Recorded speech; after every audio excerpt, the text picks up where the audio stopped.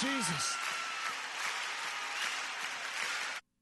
I know a place where we can go to lay the troubles down, meeting your soul. I know a place where mercy flows.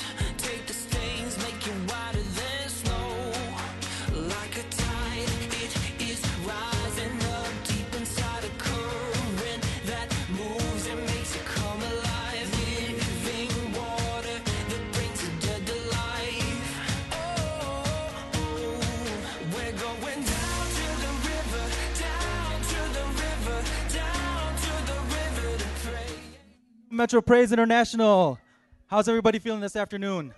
Yes. I said, how's everybody feeling this afternoon? All right. Yes, thank you guys for joining us this afternoon. Easter Sunday, hallelujah. He is risen. Man, it's so good to see you guys. You guys are loved. Thank you for joining us this afternoon. I'm Pastor Tony. I'm one of the campus pastors here at Metro Praise International. Man, just thank you guys so much for joining us this afternoon. And for those of you who are here visiting and here for the first time, thank you for making us your church today. Why don't we all stand up before we begin? All right.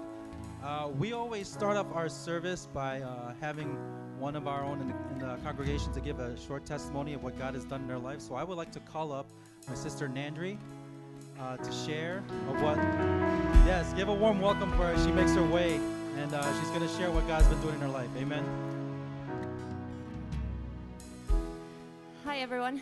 I'm really glad you all made it this morning. I really hope that this service and just the Lord's presence this morning blesses you and touches your hearts. I mean, that's why we all gather, to give Him praise, you know. My testimony this morning is just really basic. I've been a Christian, a believer since I was young, and, you know, I've just seen the Lord do so many things for me. I've seen Him provide in so many different ways. I mean, just to name a few, He's kept me from disease, I've never broken a bone, I've never been in a serious accident, and I've been through so many things in my life, and I can testify that I've been kept safe, I've been kept healthy, and even through trials, I know that the Lord was there with me, helping me through it. And this is the verse that came to mind this morning. Isaiah 42:16 said, "I will lead the blind by ways they have not known, along from unfamiliar paths I will guide them. I will turn the darkness into light before them, and make the rough places smooth. These are the things I will do, I will not forsake them." And relating to that verse, the other verse that came to mind was in 2 Corinthians 5:7. It says, "We walk by faith and not by sight."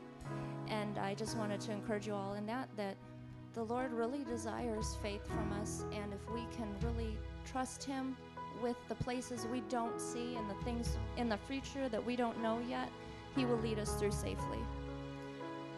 Amen. Thank you, Lord, so much for all that you've done for us. Thank you for your sacrifice, Jesus. We've just come to give you praise and honor this morning. Just encourage all of us to draw closer to you, Lord. Have your way in all of us this morning, Lord. Amen. Amen.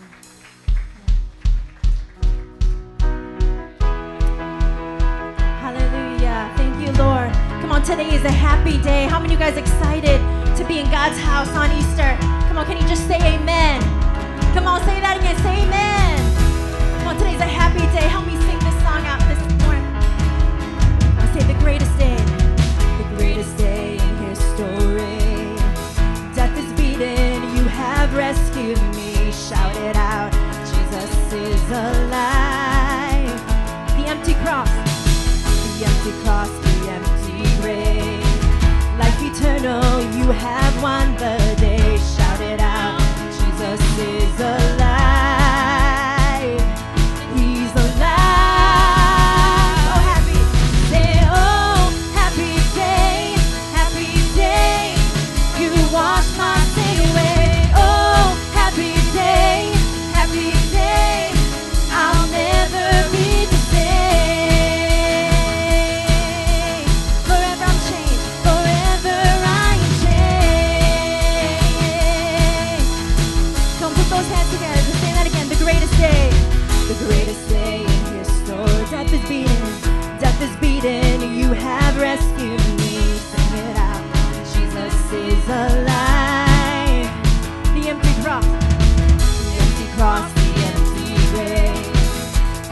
immortal.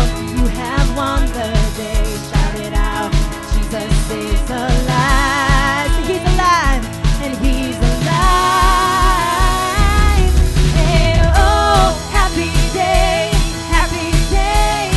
You wash my sin away. Oh, happy day, happy day. I'll never be the same. Forever, forever I am changed. Come put those hands together with us this afternoon. Come on, say when I sin that place. Free at last, meeting face to face. I am yours, Jesus, you are mine. Come on, say endless joy and perfect peace. Endless joy, perfect peace. Earthly pain finally will cease. Celebrate, Jesus is alive. He's alive, say he's alive. Oh, happy day, say oh, happy day, happy day. When you wash my sin away. Oh, happy day, happy day. We'll never be the same. Oh, happy day, happy day. When you wash my sin away. Oh, happy day, happy day. I'll never be the same. Forever, forever I am changed. Come on, say, oh, what glorious. Say, oh, what a glorious day. What a glorious way. You saved me. That you have saved me. And oh, what a glorious day. What a glorious way. Come on, can somebody say Jesus? Jesus. Come on, one more time. Say, oh, put those hands together. Say, what a glorious way. What a glorious way. You have saved me. And oh, what a glorious day. What a glorious day. What a glorious name. What a glorious name. Come on, can somebody shout out Jesus? Jesus. Oh, happy day. Say, oh, happy day. Happy day. You wash my sin away. Oh, happy day. Happy day. I'll never be the same. Oh, happy day. Happy day. You wash my sin away. Oh, happy day. Happy day. I'll never be the same. Forever I am changed.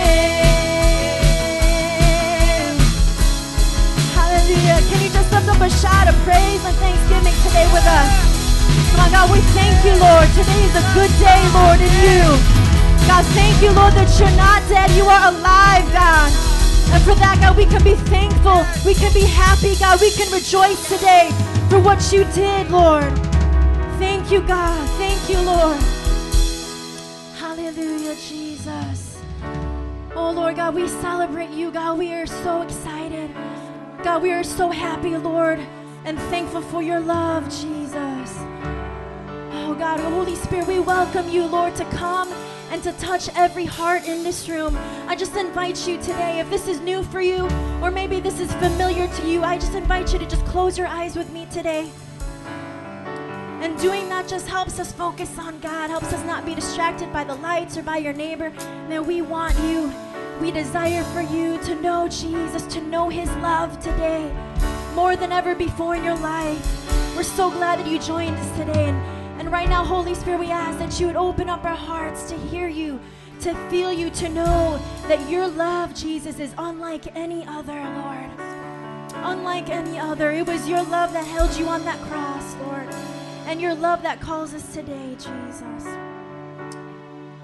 Hallelujah, Jesus.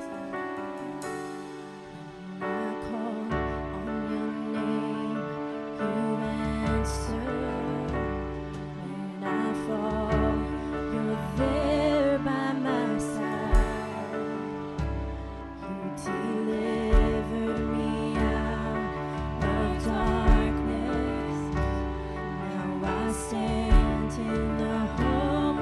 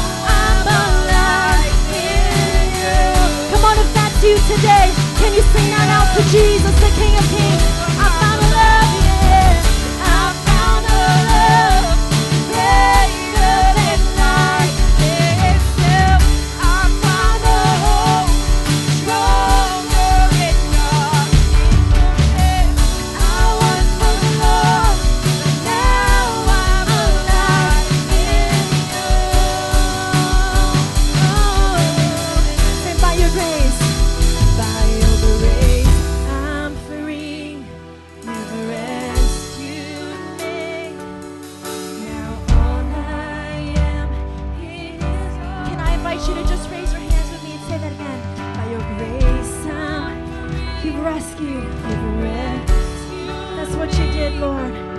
Now all I am is just one more time. Say, by your grace, I'm free.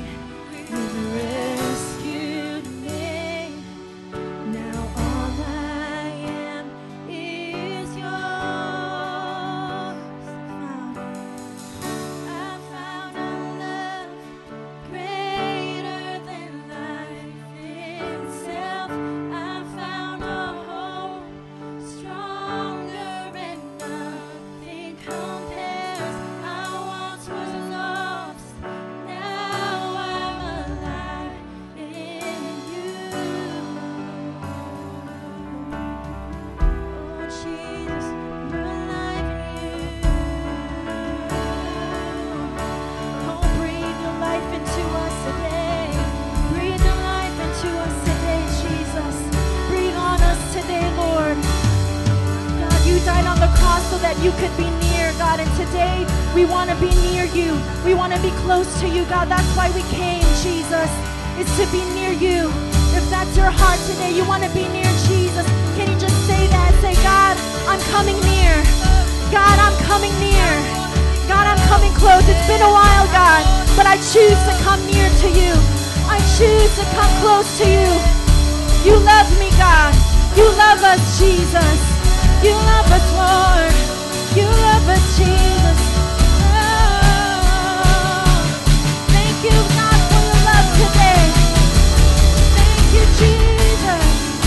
Thank you, Lord. Thank you for your love, God.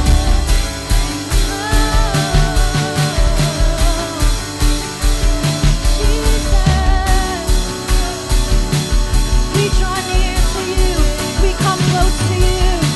We come close to you, Jesus. Thank you, Lord, that you're victorious today.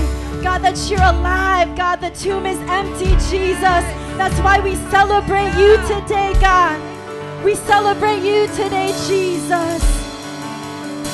Sing this with me. Say hallelujah. Hallelujah.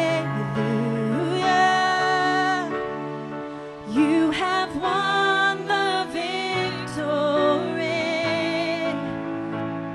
Hallelujah. Hallelujah.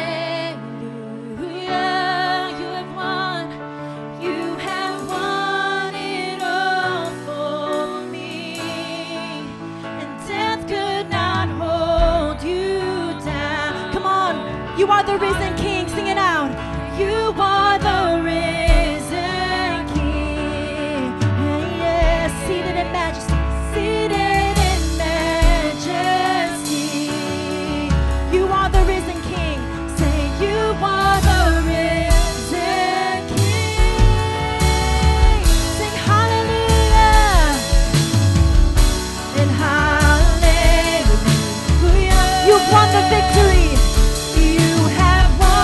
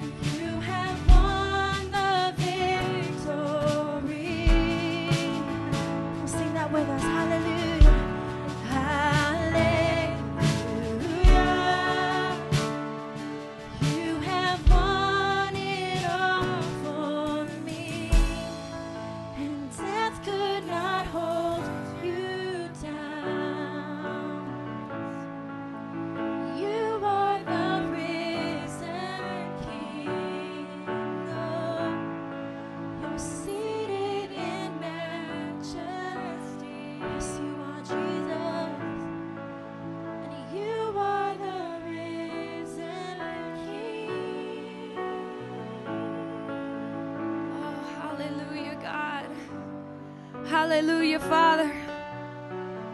Jesus, Jesus, Jesus. Oh, how we want to shout hallelujah, God, all the days of our life, because you are worthy, God. You are the risen King. You have not been defeated, but you have defeated the enemy. You have conquered the death, the devil, and the grave, oh God.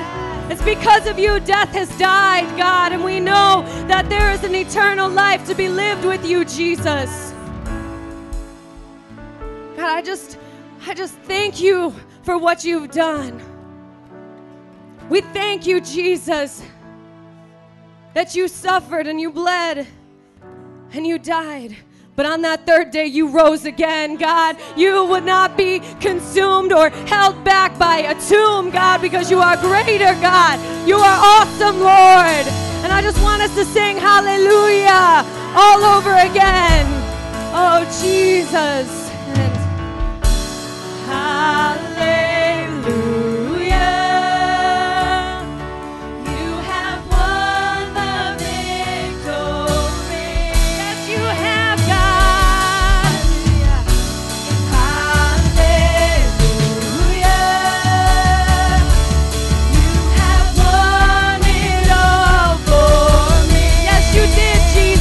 You won it all for me, God. Yes, Lord. Oh, Jesus, you are the risen King, oh God. Oh, you are seated at the right hand of the Father. Oh, yes, Lord. Oh, Jesus, we know that you have won the victory today, God. And I pray for every heart here that if they don't know that what you have done, that they would not leave this place without knowing what you have done and why you did it today, Lord. And you did it because your love was so great. You didn't want to leave us without an escape from this world, God. You didn't want us to leave us alone to suffer and die alone, God. But you came to give us life and life everlasting. You came to give us a hope and a future and a promise. And some of us, God, some of us in this place don't know what it's like to have promises fulfilled. But all we know are promises that have been broken, God. All we know is a life that's been filled with pain and suffering. People have betrayed us. People have left us. We don't know what it's like to feel whole, God, but you came to give us wholeness, to give us completeness, to give us sanctification, God, to make us like your Son. Oh, Lord, your grace is sufficient for us. For we all have sinned and fallen short of the glory of God. Oh, Lord. And there was only one who could redeem us. And that was you, Jesus. We cannot pay our own debt, but we can go to the one who bore all of our sin on that cross. We can ask for your forgiveness and walk out of this place today, God, knowing that we are free and we are saved and we are loved by the God who created us.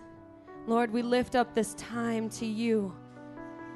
And we just want to say thank you, God, for all that you have done, all that you are doing, and all that you are going to do. And we just want to lift this up in a praise of hallelujah. In Jesus' mighty name, everybody said amen and hallelujah. Hallelujah. Welcome. Welcome to the church. Knows that the church is more than a building. This is where we congregate, but this is not the church. We are the church. And I want to take this time. We are going to pass out the elements for communion. This is something we do usually on the first Sunday of the month, but today is a very special day because we are celebrating the risen King. And so I want to read this passage to you out of the Word. And it's in 1 Corinthians 11, 23 through 26, and he says, "For I received from the Lord what I also passed on to you. The Lord Jesus, on the night he was betrayed, took bread. And when he had given thanks, he broke it and said, 'This is my body which is for you. Do this in remembrance of me.'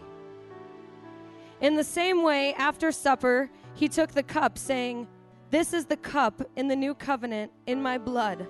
Do this whenever you drink it in remembrance of me. For when you eat this bread and drink this cup, you proclaim the Lord's death until he comes.'" Hallelujah. Jesus is coming back. And we do this as an act of remembrance. And it's something Jesus took very seriously. And that's why we should take it seriously. And I want to just encourage each and every one of you to get your hearts right before God. You know, if you have hidden sin, something that's been plaguing you, you know, this is the time where you give it to the Lord before you take the cup, before you take the bread.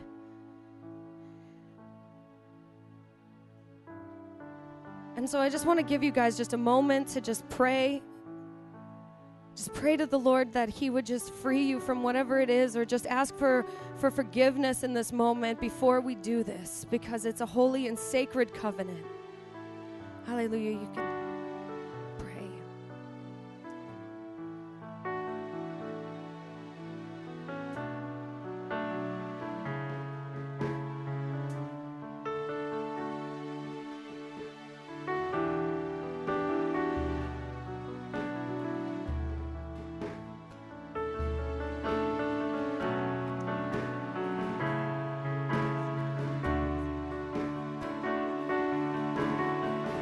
Ready, we're going to start with the bread. We're just going to bless it. Father God, we just take this bread as a remembrance of your body that was broken for us. And we just thank you. Just let us always remember the stripes that you took for us. In Jesus' name, amen. You can take the bread.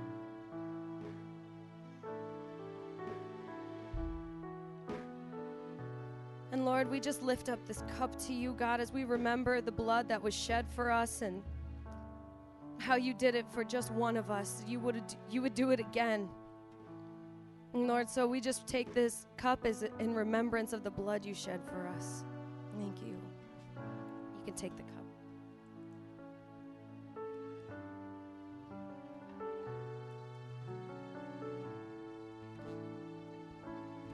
Father God, we just come before you. We thank you, God. And I pray that if there is anyone here who has not given their life to you, Lord, or they need to understand what it is that you've done for them, that they would know today. Because you came to seek and save all who are lost. That every knee should bow and every tongue confess that you are Lord. Lord, I just pray that we would all leave a little different today, or a lot different than we came in today, Lord, and that we would be more like your Son, Jesus. Father God, I just thank you, and we lift up this service to you, Lord, and we just pray this all in your awesome name. Amen and amen. Give the Lord a hand clap of praise. He is good. He is good. We're going to recite our confession of faith. This is our Christian worldview, and after this, there will be a time of fellowship, and there will be a couple prayer workers up here. So if you feel like you just want to get prayer, give your life to the Lord, or have any questions, you can come to them and they will pray for you. But we are going to recite this confession of faith on the count of 3. 1, 2, 3. I believe in one God and Creator, who is the Father, Son, and the Holy Spirit. The Father who so loved the world, the Son who purchased my salvation in his death, burial, and resurrection, and the Holy Spirit who makes me new and abides in me forever. I believe in the perfect Holy Bible that reveals God's purposes and plans for my life.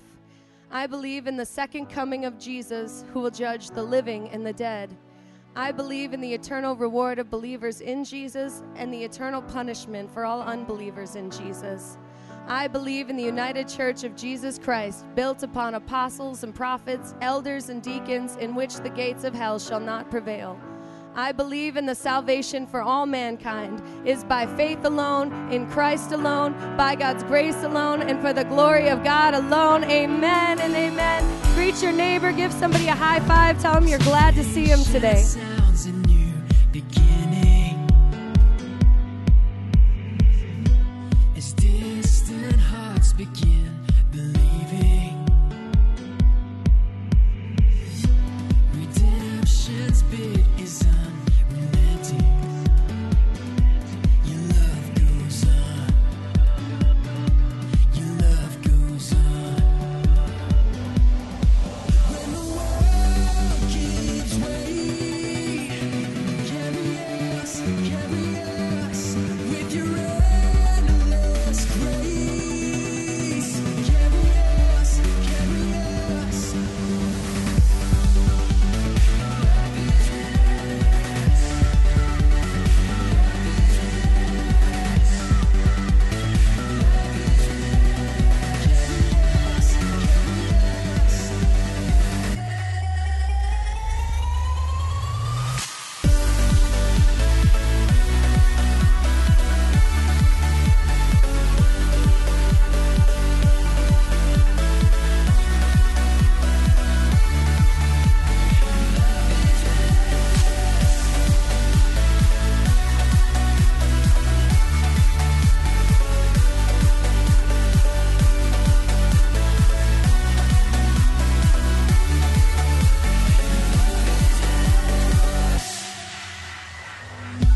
The time is up for chasing shadows.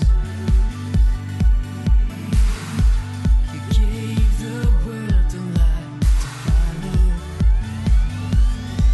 When the world gives way, carry us with your endless grace. Carry us.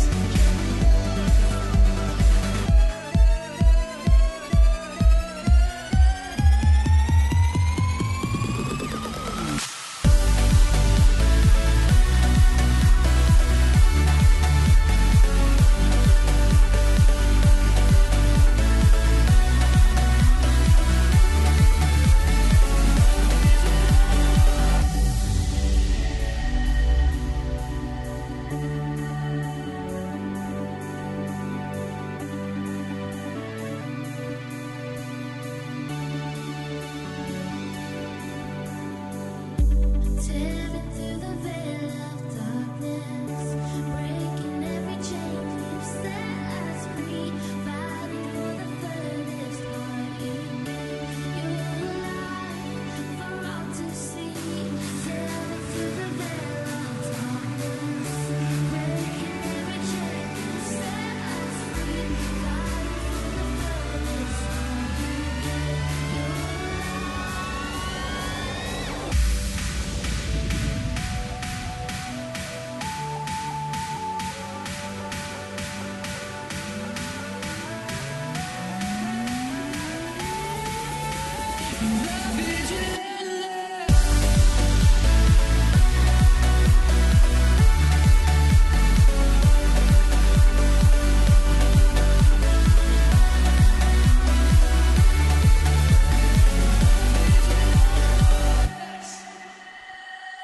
Woohoo! Who's excited to be at church on Easter afternoon? Clap it up for Jesus.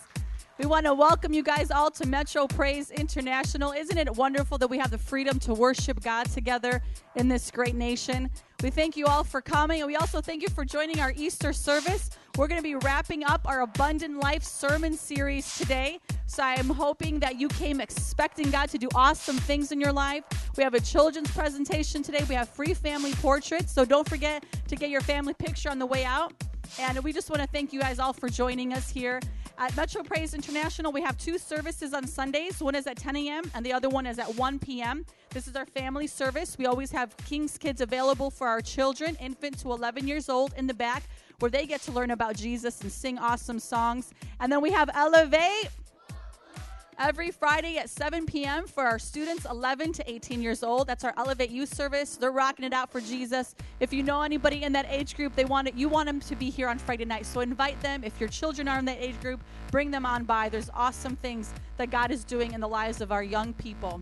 So we want to let you guys know as well, we want to invite you for our new sermon series, Spiritual Growth. It's starting next week, and it's going to be for the whole month of April. We're really excited about it, and we want you guys to come and make it something impactful for you. Don't be a creaster. Look to your neighbor and say, don't be a creaster.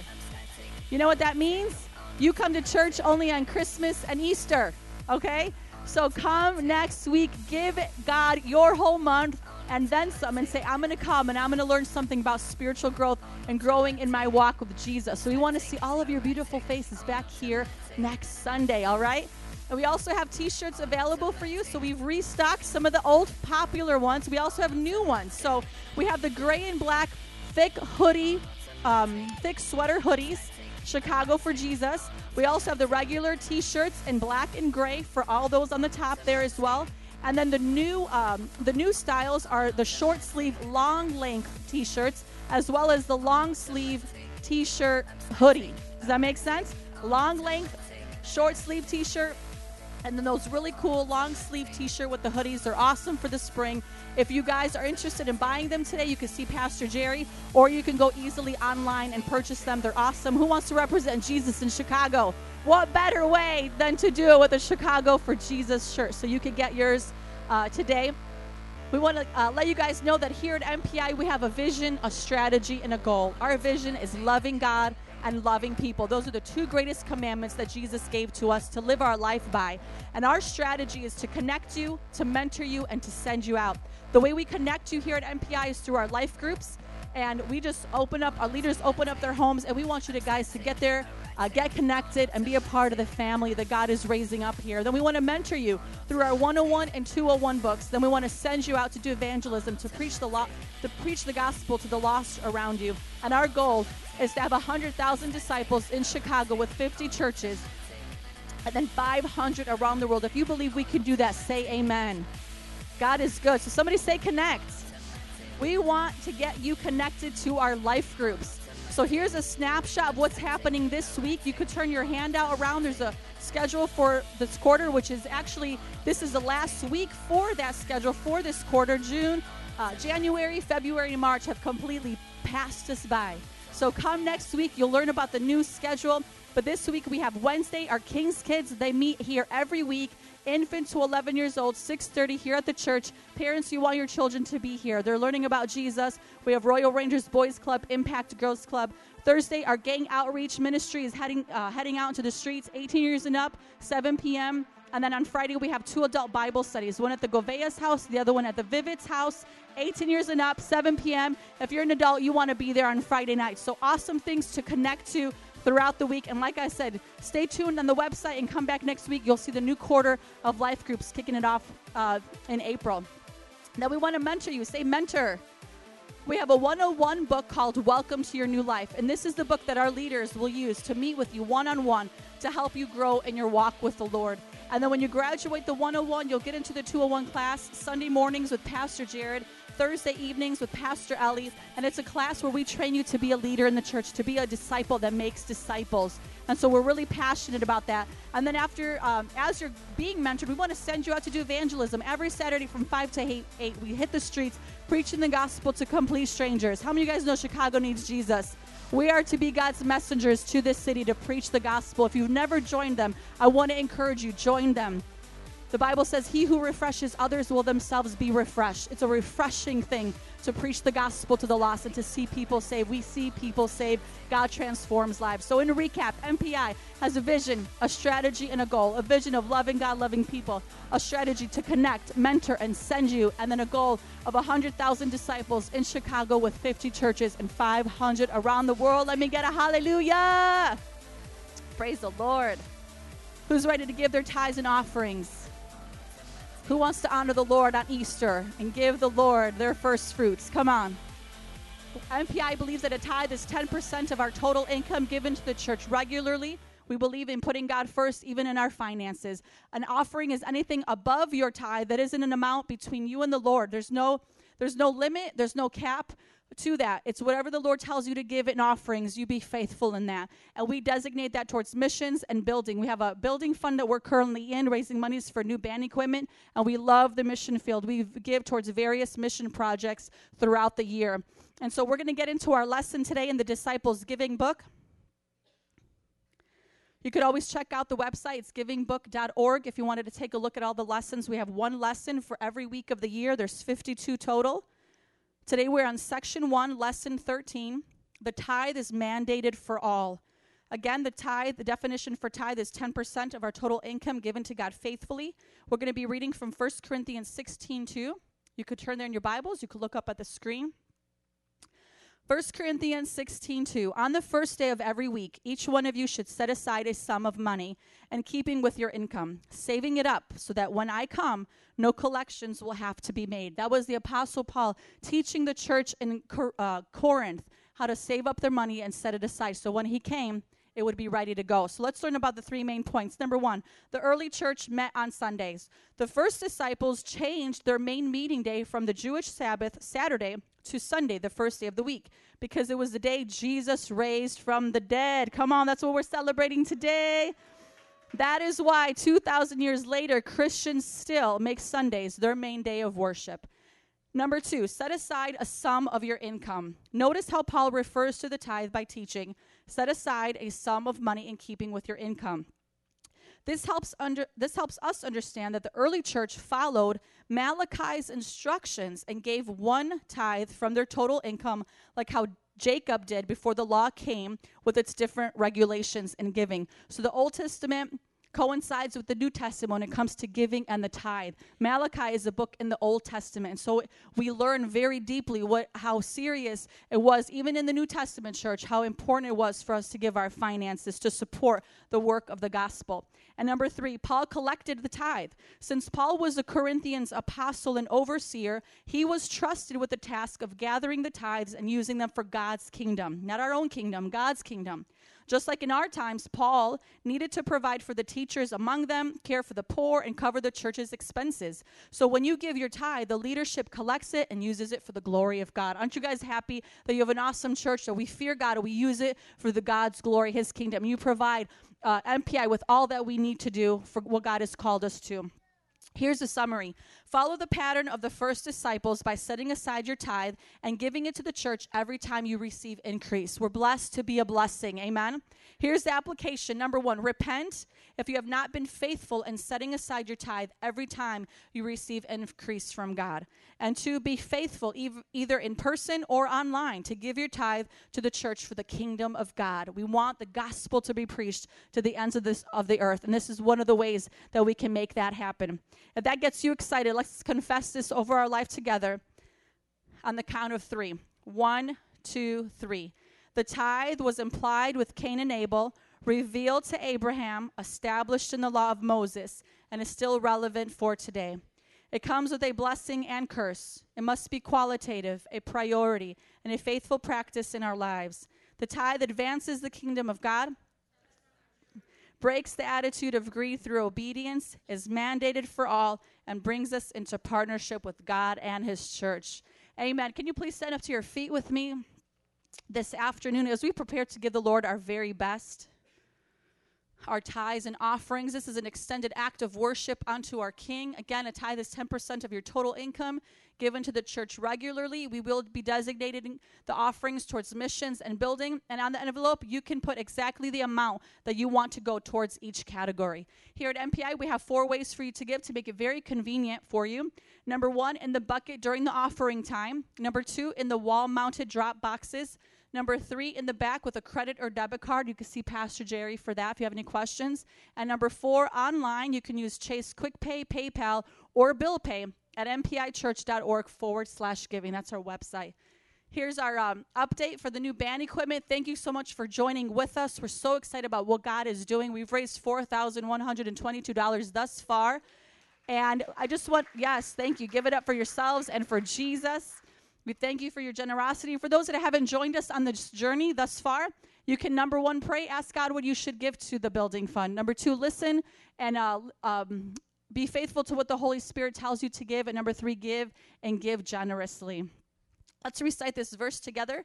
Philippians 4:18. And my God will meet all your needs according to his glorious riches in Christ Jesus. Let's pray. God, we thank you so much for your faithfulness and your goodness to our lives. I ask, oh Lord, that you would receive the tithes and the offerings today, God. Multiply it. Bless it, God, as we meet the needs of the people in this city, God, in the city that you have called us to reach, and that your message would be preached to the ends of the earth. Use us, oh God, to make an impact in our generation, in this time. I pray that you bless the gift and the giver, meet their needs according to your glorious riches. And I ask you would give them promotions and raises and prosper them on their job so that they could give you all the glory in everything that they do. In Jesus' name. And everybody said, amen. Please come forward as you give. And we thank you so much for your generosity.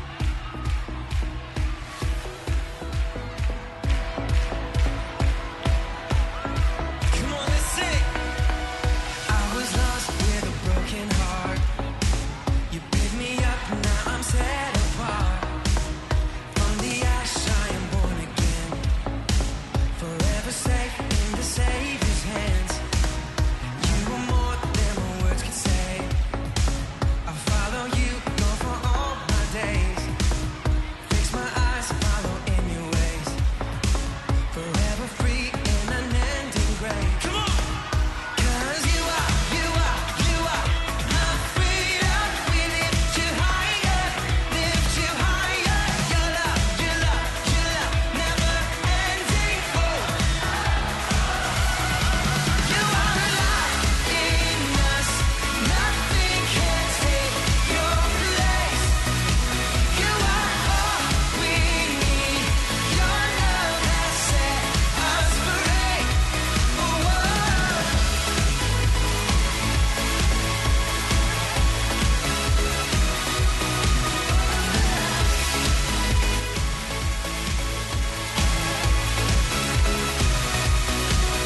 in the midst of the darkest night. Hello, good afternoon, everybody. Welcome to MPI. I just want to go ahead and introduce to you King's Kids, who's in, that's our children's ministry in the back. My name is Tina, and I'm one of the leaders back there that helps out with the children. So we are going to present to you 2 songs today in honor of our risen King. Everybody say hallelujah! Yes, praise the Lord for Jesus Christ who came to this earth and died for our sins so that we may live freely for him, freely not only here on earth, but for eternity in his presence. Imagine that. So the Bible does tell us that let all the children come to me, he says, not to hold them back from him. And so what a better honor than to have these wonderful children up here singing a song. So we will go ahead and begin our songs now.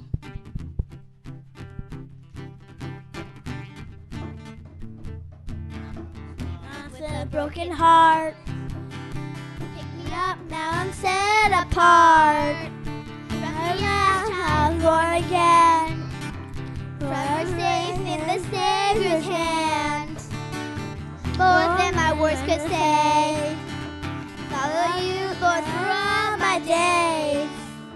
And I follow in your ways. Forever safe in the Savior's grace. 'Cause you are my freedom. We lift you higher, Your love, never ending. Oh, oh, oh. You are alive in us. Nothing can take your place. You are all we need. Your love has set us free. Whoa.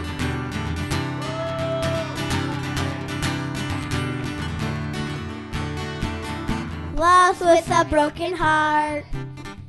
Pick me up, now I'm set apart. Yes, I am born again. Forever safe in the Savior's hands. More than my words could say. Follow you, Lord, for all my days. My eyes following your ways. Forever safe in the hand of grace. You are my freedom. We lift you higher, lift you higher. Your love, your love, your love, never ending. Oh, oh, oh. Your love in us, nothing can take your place. All we need, your love has set us free. Lord, all in us, nothing can take your place. Lord, all we need, your love has set us free. Whoa!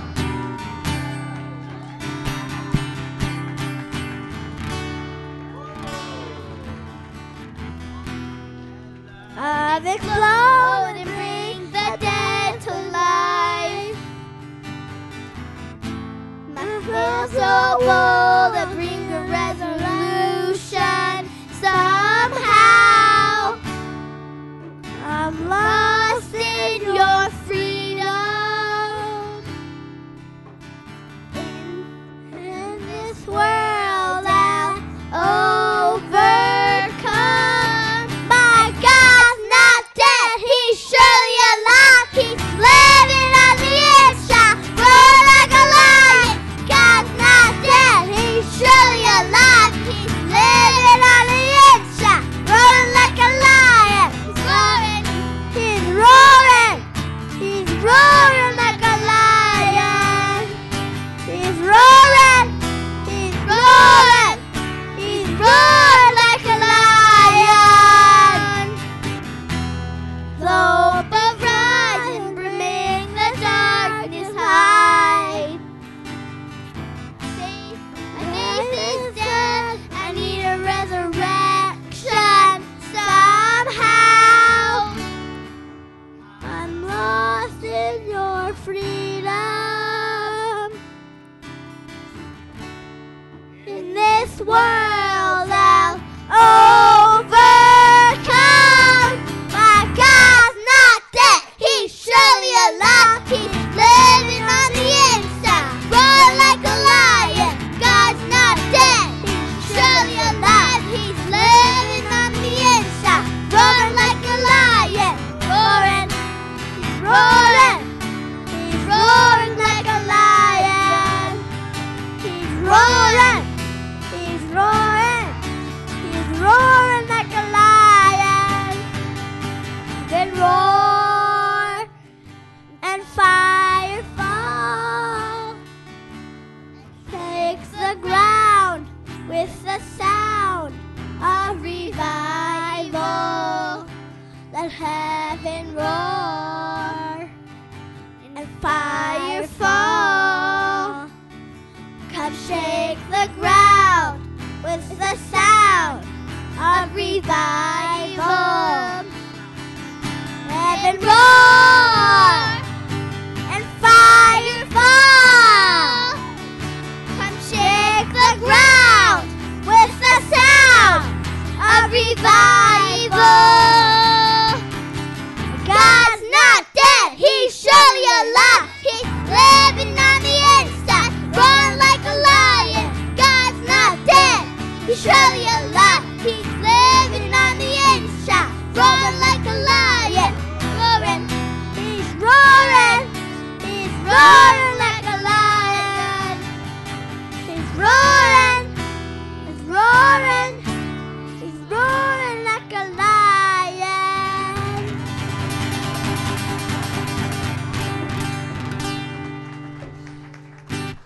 Awesome, awesome. Let's give another round of applause for our children's ministry. Woo! King's Kids. Thank you so much. I hope you all enjoyed our children's ministry and their presentation. I hope you'll enjoy the rest of this service as well.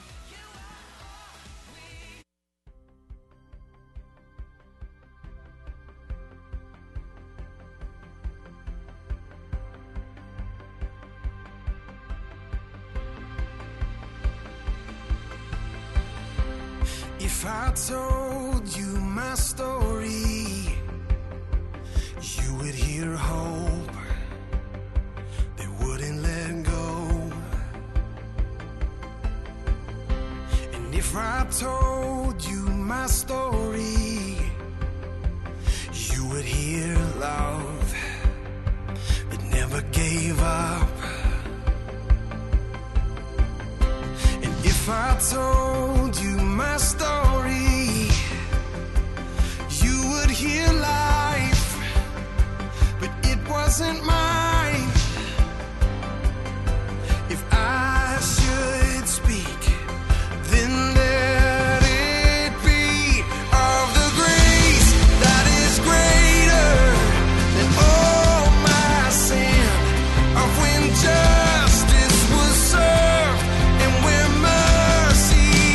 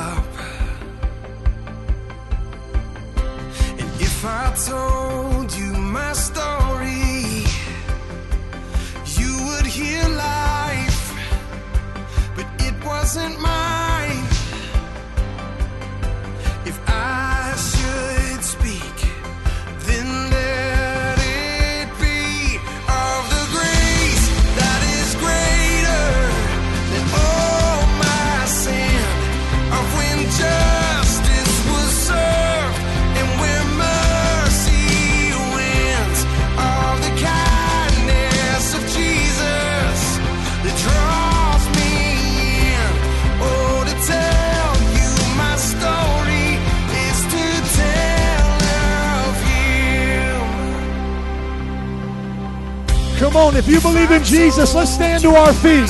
Come on, let's give him a hand clap of praise and a shout of victory. Hallelujah! Thank you, Jesus. Come on, slap your neighbor high five and say, if he did it for them, tell your neighbor, if he did it for them as you slap him high five, he can do it for you. Come on, tell somebody. If he did it for them, he can do it for you. You may be seated in the house of God. How's everybody doing today? My name is Joe Y. Rostick. I'm your friendly neighborhood pastor. Wasn't it amazing seeing those testimonies? I know sometimes we think it's too good to be true, but it's not. It's so good it has to be true. Because why would we be lying? Why would I lie and tell you something that wasn't true? I'm telling you the honest truth that Jesus Christ set me free November 5th, 1995. That has been over 20 years that I have been with Jesus Christ. Have I fallen down? Have I made mistakes? Yes, but I want to tell you I've never done drugs again. I never committed a crime again, maybe speeding, but I never got arrested again. And God's been so faithful. How many of you have seen God's faithfulness? Can I hear amen? You know, don't let this world take away your promise in God. Don't let this world take away your hope in Jesus Christ. When we talk about grace, we're talking about Jesus and what he did for us on the cross. And I'm so glad that you're here today, friends and family, Metro Praise International members. We're so happy that you've made this your church service today. And I want you to open up your Bibles with me to John chapter 10, verse 10. We just had a record service in the first service. We had 276 people. Let's give it up for Jesus. And I can tell you right now, we're setting a record here. There's at least 100 here with the kids in the back. We'll probably have close to 400 today. Will you give it up for Jesus Christ? Amen. My wife and I started this church in our house in a Bible study. And if we have close to 400 today, that's only by God's grace. It's only by God's grace. Now, I want you to come back next week, though, too. Amen? Because don't be a creaster. Don't be a creaster. Christmas and Easter is wonderful. We celebrate God on those days, but we want to live for him 24/7. Amen? You want to go to heaven? Live for Jesus 24/7. Get rid of the sin and the leaven. Y'all ain't ready for that? Oh, y'all ain't ready for that rapping pastor. Well, it's coming. It's coming. Abundant Life has been our sermon series this whole month of March. We've been going through it. So if you've missed any message, go back online, check it out. My notes are online right now, mpichurch.org. You'll see the notes right there on the recent sermons. And I want to conclude this awesome sermon series with a beautiful message on abundant life. And so I want you to go with me to John chapter 10, verse 10. If you don't have it, just follow along with the karaoke screen. John chapter 10, verse 10, Jesus is talking. This is what he says. He said, the thief comes only in order to steal and kill and destroy. I came that they may have and enjoy what? Life, and have it in abundance to the full till it overflows. So the thief, he's a liar, and he comes to steal from us, kill us, and destroy us. Jesus said that I've come that you may have and enjoy life. Now, oftentimes when we think of abundant life, what do people think of in our culture? They immediately start to think of abundant things. Oh, God's going to get me a new house. God's going to get me a new car. God's going to give me an education. God's going to help me out because I need some stuff. That's what Jesus is. Jesus is my genie in a bottle, and whenever I need him, I'll call him up and ask for help. But that's not the abundant life. That's not Jesus' definition of abundant life. Because abundant things are not God's promises in this world. You may have persecution in this world. People may not like you. You may lose people that you love in this world. Economies may go up and down. But can I tell you what abundant life is? Abundant life is the promise of Jesus Christ living on the inside of you, never leaving you nor forsaking you, and giving you things that really matter, like love, joy, peace, patience, and kindness in abundance, so that no matter what you go through, you know that you're always with Jesus Christ. Because you know what? Problems may come and go, but I got peace that remains forever. Sorrows may come and go. You may hurt me. Rejection may come and go, but I've got acceptance and love from Jesus Christ that never leaves. Hello, somebody. I've got a hope in Jesus Christ beyond the scope of human limitations. So don't just think to yourself today that if God's going to bless me, I need to get blessed with things. I know we need things, but I want you to focus on what's going to last beyond these 70, 80 years that we live. That is, my friend, abundant life. And that's what's encouraging and comforting to our brothers and sisters around the world right now who suffer for Jesus Christ. I wear this bracelet to remind me of the underground church around the world. So today, imagine you love Jesus. You're in Pakistan, but the Muslims have taken your home. Maybe they fired you from your job, so you don't have abundant things. But I want to ask you a question. Do they have abundant life today? Yes, Pakistani brothers and sisters have abundant life, because our life is not in the things that we have, but in the personal relationship with Jesus Christ. Now, if God did say that he will take care of us and he'll bless us in this life and the life to come, but I want you to focus on what's most important, and that's his kind of life. Because I'm not a pastor that's going to lie to you up here and tell you you're going to accept Jesus on Easter or come to church on Easter and feel good about yourself and bad things won't happen. You're going to walk through a, rose-petaled life, yellow brick road. I ain't going to lie to you, because then you're going to quit on Jesus and blame me for it. But if I can get you ready to face a world with problems and troubles and a world of rejection and pain, but know that greater is he that's in you than he that's in the world, and that you can do all things through Christ who strengthens you, you might come back next week with a pep in your step, with your frown upside down, and a shout inside your heart going, thank you, Jesus, because you're good. You're good all the time. You're good whether or not economies are good. You're good whether or not politicians are good. You're good whether or not the Cubs are good. Come on, somebody. God is always good.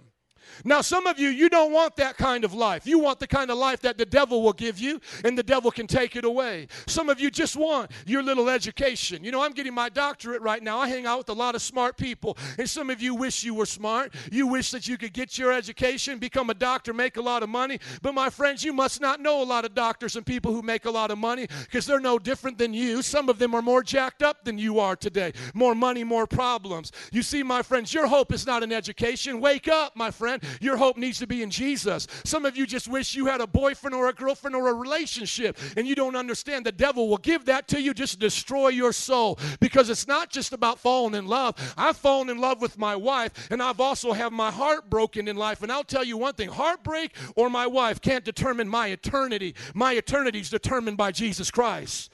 But some of you don't want abundant life. You want a barely get along, broke, busted, and disgusted life as long as it feels good for a little bit.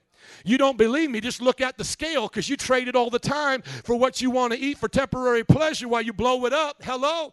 I got 60 pounds overweight looking for temporary pleasure, but I had to begin to understand that you can't always get what you want. You can't always take those things in life and expect to have a fruitful, successful life. So the kind of life that Jesus is talking about ain't the kind of life you see Oprah Winfrey live in. It ain't the kind of life your favorite football stars live in. It's the kind of life that disciples live, and they live for Jesus in ups and downs. They live for Jesus if people like them or they don't like them. And if living for Jesus is wrong, they don't want to be right, baby. You see, if Jesus costs you something, you going to give up on Jesus? If Jesus said, I love you, I laid down my life for you, but I want you to give up that job, would you do it for Jesus? Because if you hold on to that job, you've been believed in a lie by the devil, because the devil says this job defines you. If God says give up that relationship, will you do it? Because if you don't, you're defining your life by that relationship. I would rather go to heaven by myself than go to hell with you. Are you listening to me? I'm going to preach it like you never heard it before. Some of you need to go back to Father Tom's Easter service. This is a real Easter service. I ain't feeding you communion, and I'm not asking you to confess naughty things to me in the dark closet. I'm here to talk to you today about eternal, abundant life. And some of you got abundant problems, abundant excuses, and you don't want the abundant life, and you're going to go to hell and ask God to have forgiveness for you then, but not understand you needed it now. An abundant life starts right now by you admitting to God, I need you.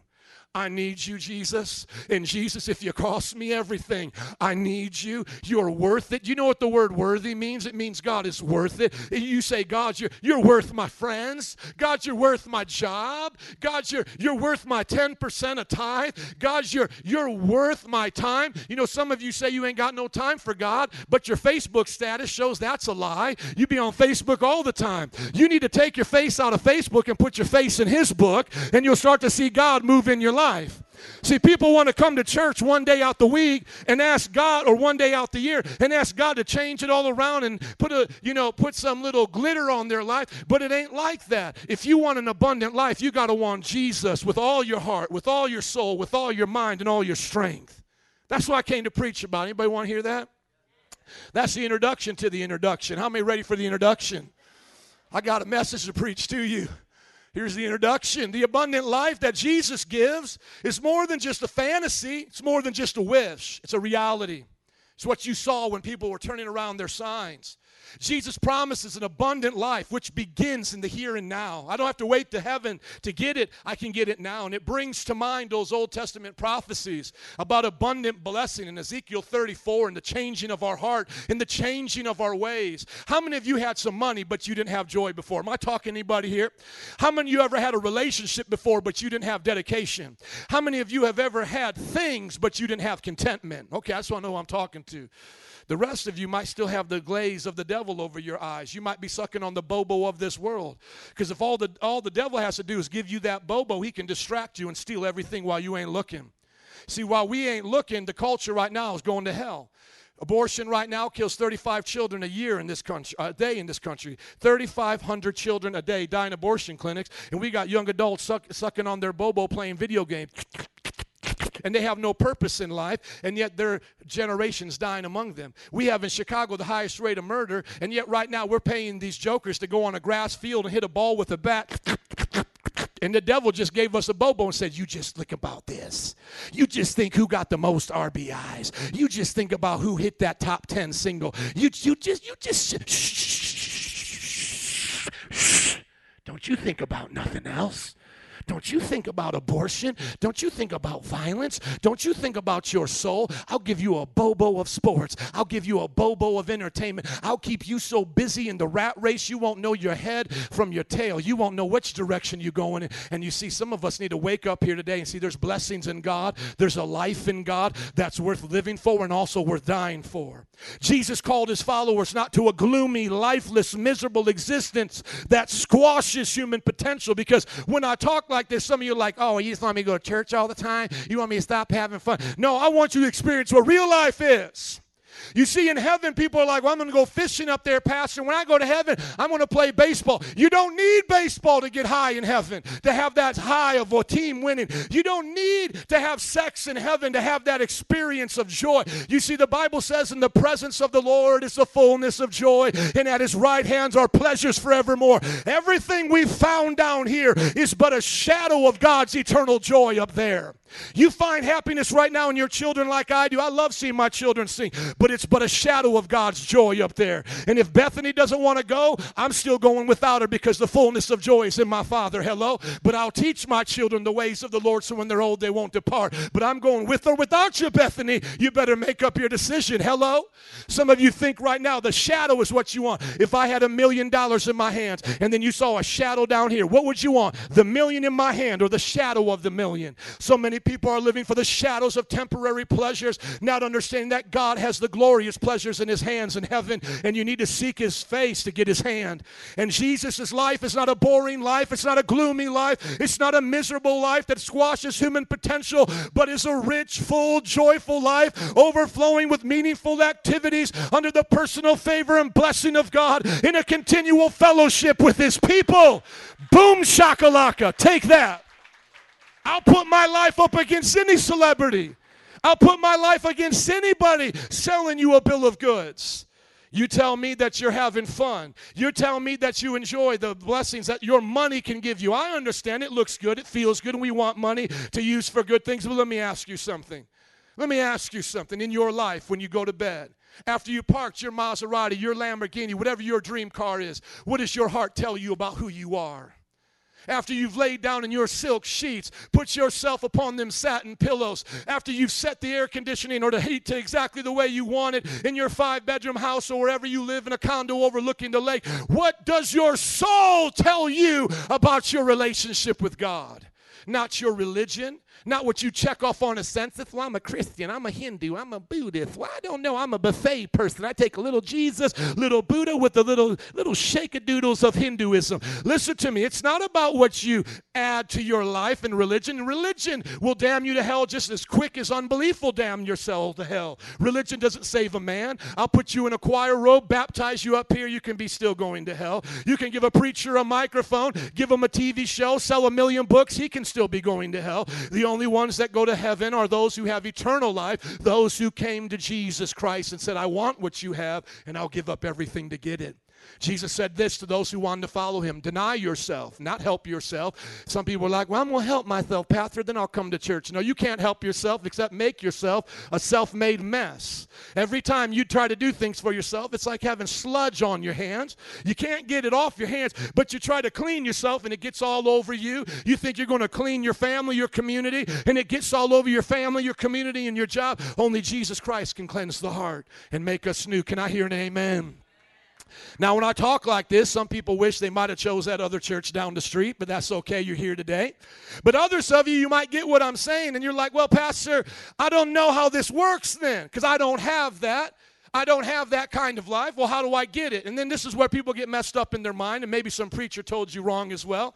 They say something like, well, you know, you got to get progressive salvation. You got to work on it.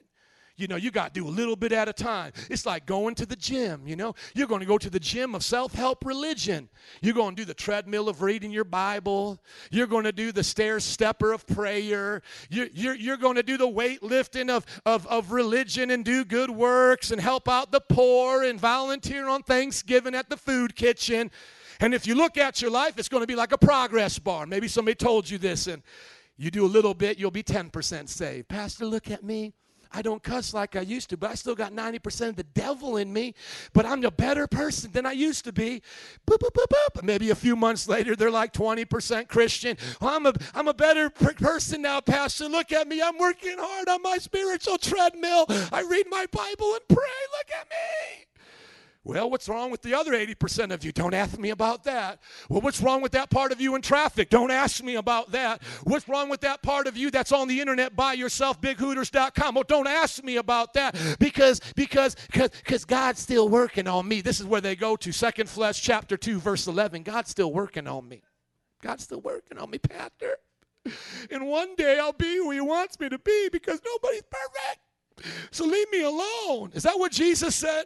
Did Jesus say he would give you some progressive, jacked up life, half Dr. Jekyll, half Mr. Hyde?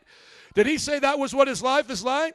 Let's look at this scripture. The thief comes in only order to steal, kill, and destroy. I came to give you progressive salvation in Oprah Winfrey's life class where you gradually become a better person for the rest of your life. Wink, wink, because nobody's perfect. Is that what Jesus said? Did Jesus say, I came to give you 10% of a new life? Then why are most Christians living jacked up? Did Jesus say, I came to give you 20% of a new life, 30% of a new life, 40% of a new? He said, I came that you may have and enjoy life and have it in abundance to the full until it overflows. What does the Bible teach about that? Look at 2 Corinthians 5:17. Look at your Bible. Don't listen to your flesh. Well, nobody's perfect. Stop judging me. I don't know. I'm just a half Christian right now. I don't know what the other half's like, but don't ask me. I'm half Christian. Well, let's look at what the Bible says. 2 Corinthians 5:17. Therefore, if anyone is in Christ, the new creation has come. The old has gone. The new is, boom, download. I'm saved, baby. I'm saved. Are you saved? I'm saved. You say, well, Pastor, don't you sin sometimes? I absolutely do. I admit it. I don't run away from it. I try to live it out every day. When I don't, I confess it. But I ain't making no excuse. Jesus working on me. Jesus working on me. Jesus working on me. Because how does that work in real life? Police officer pulls you over. You going 90 miles an hour. Now listen, police officer. I'm 90% a good citizen. It's just this little 10%. Once I get on the expressway, I can't help myself. Does a police officer go, well, of course, nobody's perfect. I just shot somebody today, and I'm just getting over it, too, because nobody's perfect.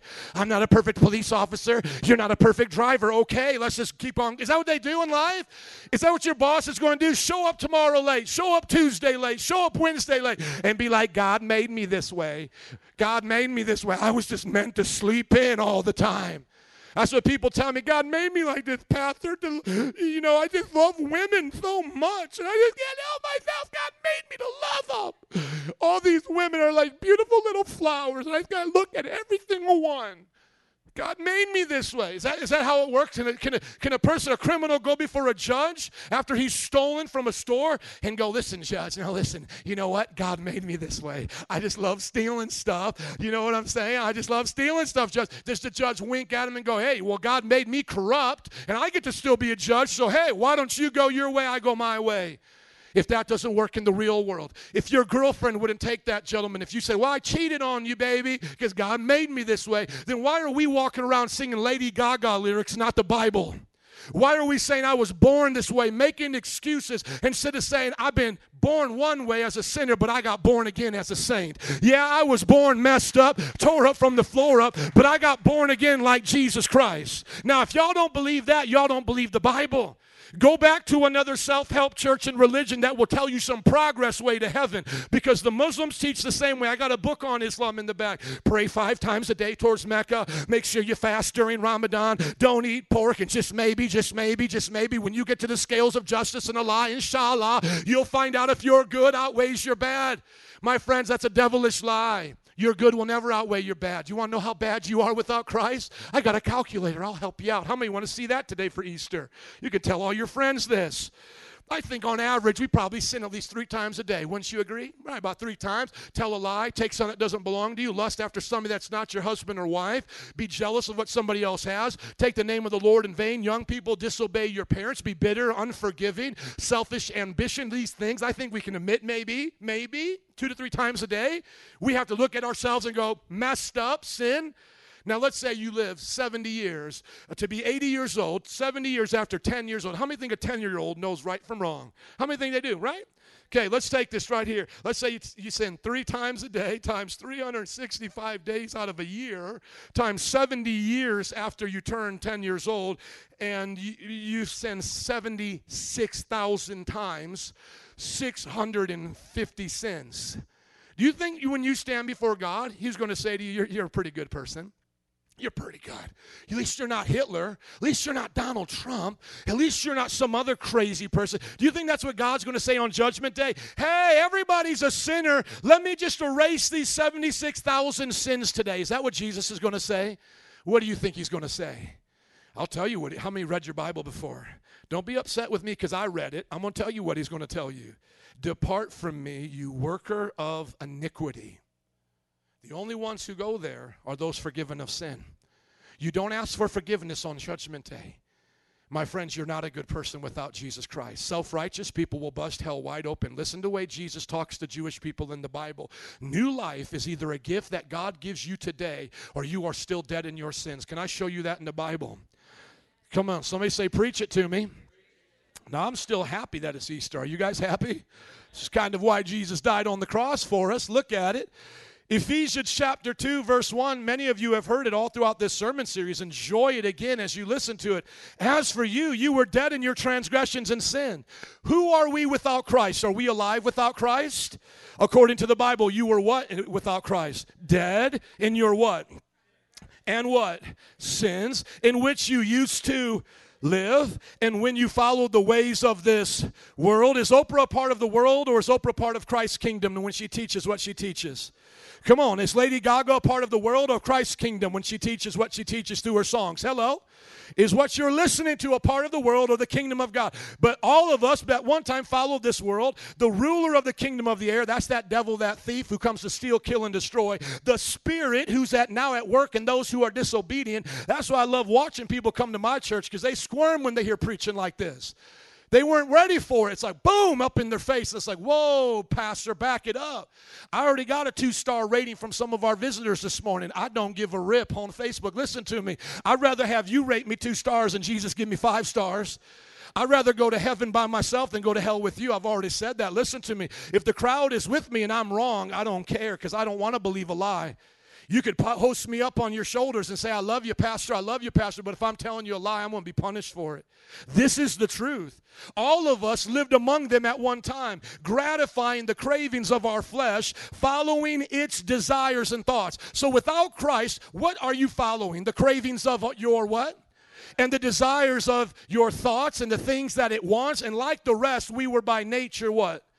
Deserving of wrath. Look at your neighbor and say, you're naughty by nature.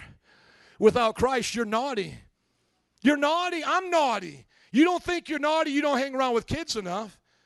My daughter's waking me up. She's only almost 2 years old right now, and she knows enough to be naughty. Now, God has mercy on children. Bible says the kingdom of God belongs to them. You don't have to wonder what happens if they die. God takes them into his kingdom. But I know my daughter by nature is naughty. She comes from the race of Adam and Eve, a fallen race where sin has been imputed to her because of what they did. And at some point in her life, she will make her choice to follow the high, treacherous traitor of heaven and earth, Satan himself, or whether she will repent of her devious ways and accept Christ. But right now, you can see the naughtiness in her nature. I can hear Nancy telling her, now, Zoe, I got to go downstairs. You follow me. Now, I'm just waking up, by the way.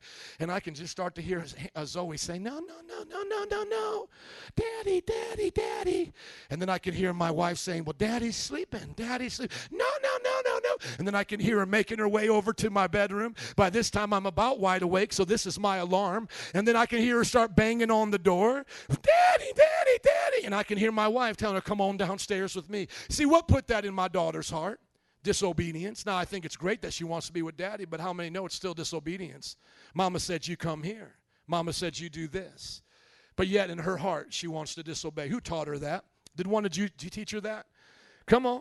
One of y'all making the pastor's kids bad?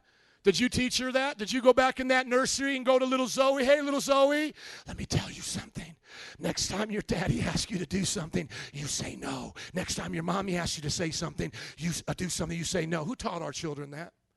My parents say they were spanking me by the time I was in kindergarten, and I can't even remember it. I remember getting in trouble, and yet I don't even know why. Some of you don't even understand why you were the way you are. This Bible's trying to explain it to you. By nature, you were deserving of wrath. That's why. I have people come to me all the time with same-sex attraction. We had them in the first service. We have them here now. Pastor, why is it I grew up with that? Because you grew up with the nature of wrath. People come to me and say, Pastor, why is it I have this anger on the inside of me? You have a nature of wrath. Pastor, why is it I just have an inward desire to be lazy all the time? I don't know why. I try hard to work at it, but I'm just by nature lazy. Because you have a nature of wrath. Pastor, why is it the moment I saw pornography for the first time, I got hooked on it? I've been looking at it since I was 8 years old. Because you have a nature of wrath. Pastor, why is it when I first got hurt in kindergarten, ever since then, I can't forgive? It's hard for me to forgive. I'm bitter towards those who hurt me. It's because, like the rest, you and I are by nature deserving of wrath. But how many are happy today is not called Judgment Day? Are you happy today is Easter? I'll just tell you a story right now. Right now, there are people in hell that wish they could sit where you're sitting right now. Listen to me. See, right now, to your ears, some of you are being offended by this, but to the ears of those already in hell, this is what they wish they could hear. Some of them already are just screaming out, saying, give me one more chance, just one more chance. One more chance to hear the preacher. One more chance to hear the person at my work tell me about Jesus. One more chance. But you see, it's us in the land of the living that think we have tomorrow as our own. Only a fool thinks tomorrow belongs to him today. Write that down, tweet it. Only a fool thinks that tomorrow belongs to him today. You're not promised tomorrow, my friends. This is the gospel of salvation. Now, I'm thankful God put a big old butt in the Bible. How many are happy for big old butts in the Bible? But because of his great love for us. That's why judgment is not today. That's why you and I are not in hell today. That's why today is Resurrection Sunday and the gospel is being preached. Disciples are being made. There are testimonies being told. The devil is defeated. Jesus is alive, and you can have abundant life because of his great love for us. God, who is rich in mercy, made us alive with Christ Jesus even when we were dead in our transgressions and sins. And God raised us with Christ and seated us with him in the heavenly realms in Christ Jesus. For it is by grace you have been saved. Does it say you've been saved by going to a water stain at a bridge and putting some incense and a candle there? You've been saved by praying with Father Tom and confessing your naughty secrets in a dark closet? Is that what it says? You've been saved because you're religious. You've been saved because you went to church and got yelled at by a preacher and said, well, I guess I'll believe it because I don't know the Bible and he's scaring me right now. I got the hell scared out of me. What happened at your church? They scared the hell out of me, man. I'm going to heaven now. Well, it's a start. If you were headed off a cliff, what do you want me to say? You're going to win the lottery? My sister died drinking and driving. The most saddest call my mother ever received was from the police officer saying, your daughter's dead. She hit a pole. going 70 miles an hour, split it in two, went through the top of her car like a pop can, split it open. You think that was a good day for my mother? Of course it wasn't. That police officer could have said something that would have made her feel good. Could have said, hey, let me tell you something. I'm from the Illinois State Lottery, and your daughter just won $500 million. I just want to tell you that. Now, my mother might have jumped up and down. She might have been excited, but how long do you think that excitement would last? Come on, be honest with me. How long would that excitement last? What, 10 minutes, an hour, until she found out the truth? Now this man that she was so happy called her at the beginning and told a lie. What does she think about that man now? What does she think about him? She says, you're a liar. And you are inconsiderate. How dare you? My daughter died, and you're lying to me. My friends, preachers are lying to you. Pastors are lying to you. Priests are lying to you. You better check whether or not I'm lying to you. You will be judged one day, and here's the only way you're getting saved. By grace. Grace. November 5th, Joe Rostick had drugs in his pocket, high school dropout, on my way to hell, deserving of it. And my mother tells me God has a plan for my life. At that point, I said to her, God's like the tooth fairy. I don't believe in him. I don't believe in Santa Claus. I said, all you religious people are all the same. I hated God. I used to call up them prayer hotlines on Christian TV and make fun of them when I was high on drugs. I did LSD in my church. I would kiss girls in the church bathroom. And I want to tell you something. I mocked God in front of my mother. And this is what she told me. She said, Joe, I don't know how to explain to you what's different about all these religions, but I'll tell you this. You try Jesus, you'll never be the same. And that day I started to pray just a little bit in my heart because I was so desperate. I knew that money wouldn't make me happy. I knew those ways wouldn't make me happy. And she just prayed with me. And I started to feel Jesus. And I used to live for highs. I used to live for parties. And I started to feel Jesus. And instantly I started to notice that God wanted me. Not my religion, not my money. All of those things would look at, for me, a bad thing. Like, oh, you want me to go to church? No, but God said, I want you. And I surrendered my life that day. Have you surrendered your life yet? Because it's only by grace you can be saved. You either are not saved and you are on your way to hell, or you are saved in a similar fashion. Maybe you were not on drugs. Maybe you were like my wife, a virgin, never drank alcohol, never touched a cigarette, but you realize that you were broke, busted, and disgusted without Jesus. I don't know what will bring you to the cross, but you better make your way to the cross while you can and experience the grace of God, for it is by grace you have been saved through what? Faith, which means I believe. And this is not from your... What do we want to take credit for? We want to take credit for coming to church on Easter. Let me check into Metro Praise. We have over 3,000 check-ins on our page. Boom, I came to Metro Praise. Look at me, and I think that's cool. But we want to take credit for that. We want to take a selfie with our friends here. Look at me. And I want to tell you something. Salvation is not of yourself. You have to say it was by grace alone, through faith alone, for the glory of God alone. It is a gift of God, not by works, so that no one can boast. Now look at this scripture. Somebody say, help him, Lord, because I'm preaching better than you're shouting. For we are God's handiwork, created in Christ Jesus to do what? Is that created a present tense word? Am I being created now? Or have I been created past tense? Past tense. Are you God's handiwork? Has God got his hands on your life and worked you out to be who he wants you to be? Has God created you, done 100% the person he wants you to be? Because that's the place that God wants you and I to be. No excuses, no half-stepping. It's all in. Either he is the Lord of all, or he's not the Lord at all. Either you surrender to Jesus Christ today, or you will get exactly what you want in the end. What is hell? I've taught you guys here. What is hell? Is hell that place that Jesus comes up to us somewhat sinisterly and goes, you didn't want me, and now I'm going to send you to hell, and kicks us there?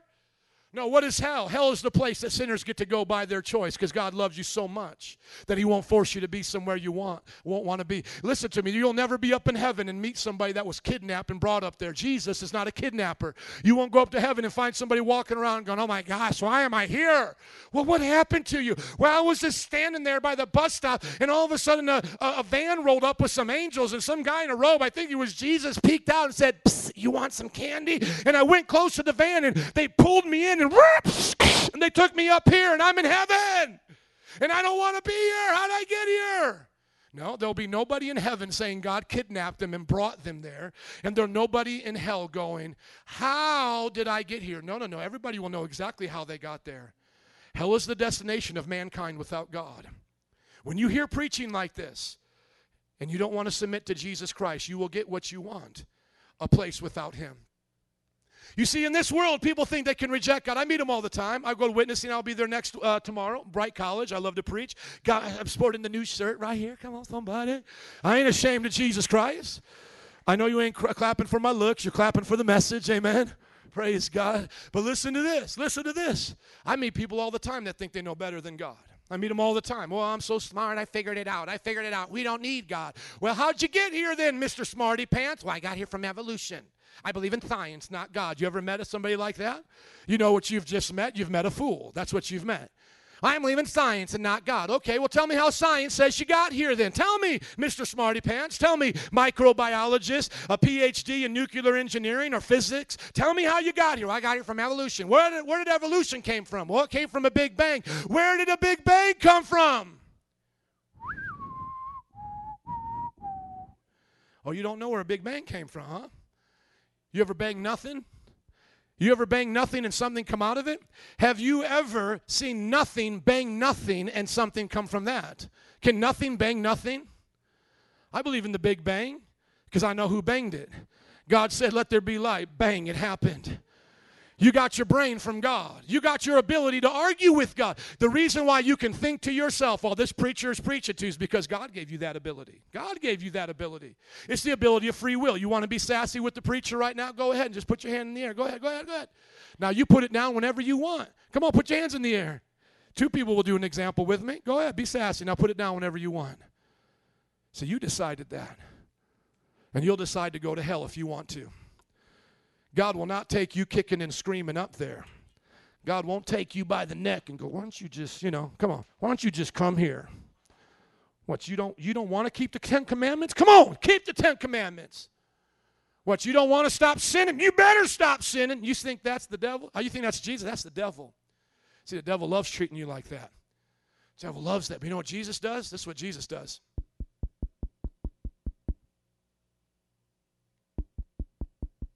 Stands at the door of your heart and knocks. And the reason why some of you can't hear him is because you're hearing what the devil's saying. You hear what that thief is saying. You know his lies, and you know them well, and you repeat them as if they're your own. See, I talk about Lady Gaga because it makes sense to this generation. When they hear that Lady Gaga song, they think those words are their own. Yeah, I was born this way. This is exactly how I feel. And they don't understand where that came from.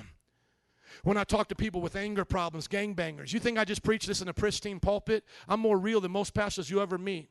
I pastored a church 7.5 years in New Orleans, worked in 10 different projects where Master P, the Hot Boys are from, 3rd Ward, 5th Ward, Holly Grove, Little Wayne. Listen to me. This is the same gospel that saves gangbangers.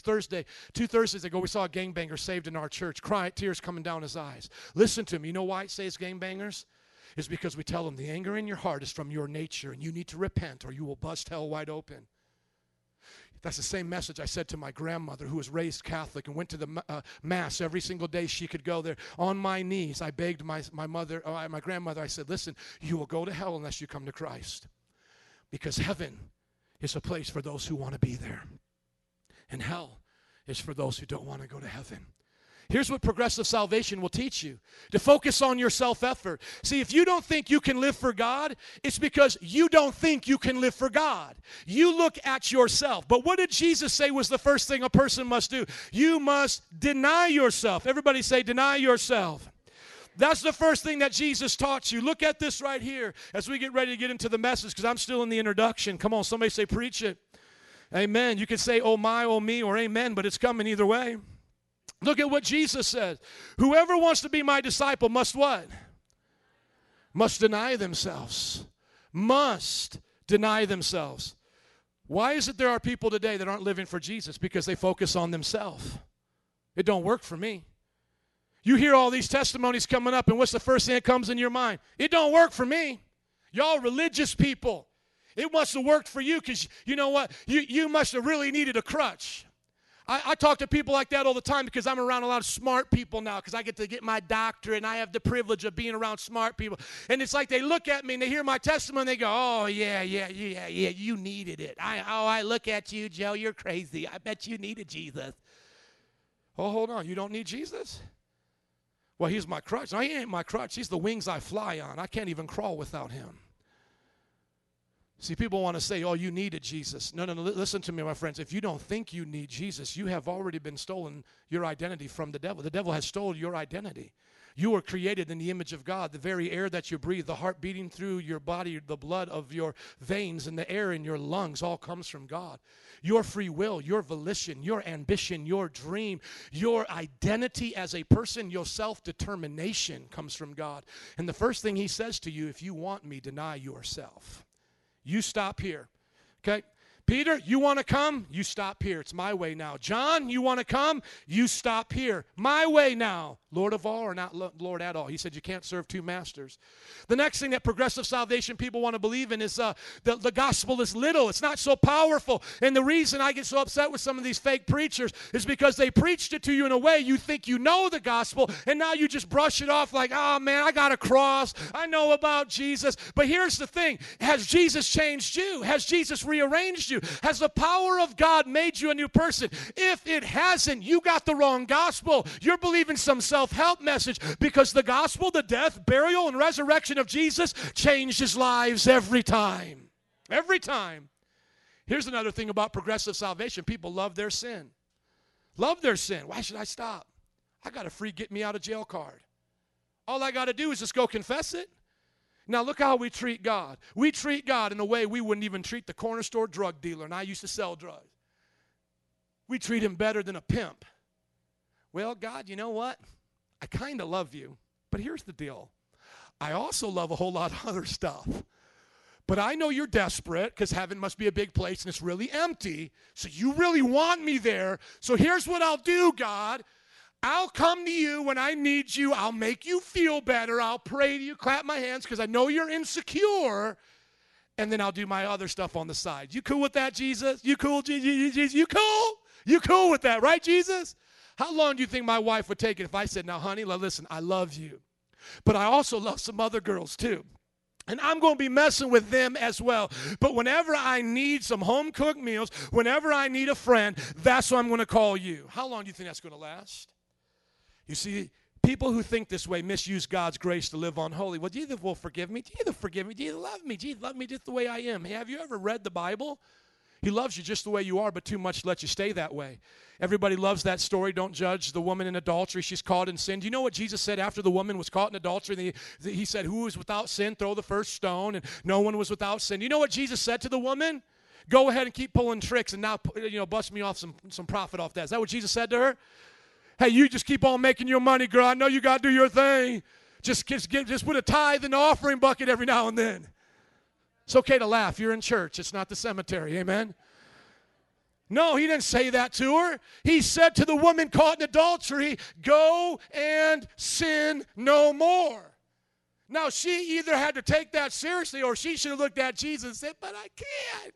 I'm a sinner. She obviously took Jesus at his word and said, all right, I'm done with that. Neglects God's word. Think about this, all of you right now. Men, women alike, think about this. How many things do you memorize in your everyday life? Just memorize. So I say to a man, tell me who's the starting lineup right now for the Cubs. Come on, man, tell me. Who's the pitcher? What's he getting paid? Where did he come from? What about the Bulls, man? What's the record, right? Men, okay? Women, I got to be a little stereotypical on here. Where's the shoe sale at, women? Don't throw things at me. Where's that shoe sale at? Come on. Where's that? What Macy's Mall is having a discount rack right now? Come on. Women, they're going to know something like that. And I know when we have working women, all this, but watch, we memorize stuff all the time. Now, in your heart, not to me. You don't have nothing to impress me with. How many scriptures do you know by memory right now? How many you know? How many? 2, 3, 1? The Bible says, I have hidden your word within my heart that I may not sin against you. How can a young man keep his ways pure? By living according to your word, O God. Your word is a lamp unto my feet and a light unto my path. If you and I expect to live like we are actually saved, how are you going to do without the word of God? Hide the word of God in your heart. How many believe Jesus is telling the truth when he says that he can deliver us from temptation and evil? Our Father which art in heaven, hallowed be thy name. Thy kingdom come, thy will be done on earth as it is in heaven. Give us this day our daily bread, and forgive us our trespasses as we forgive those who trespass against us. And help us keep on sinning, because you're going to keep on forgiving. And lead us not into, but deliver us. See, some of y'all don't think God's real because you're praying the wrong prayers. Well, God ain't real. Well, why isn't he real? Well, I prayed. He didn't give me what I wanted. What'd you want? I wanted a new car. I wanted to win the lottery. I wanted a boyfriend. You know what I'm saying? Well, the problem isn't God. The problem's your prayers.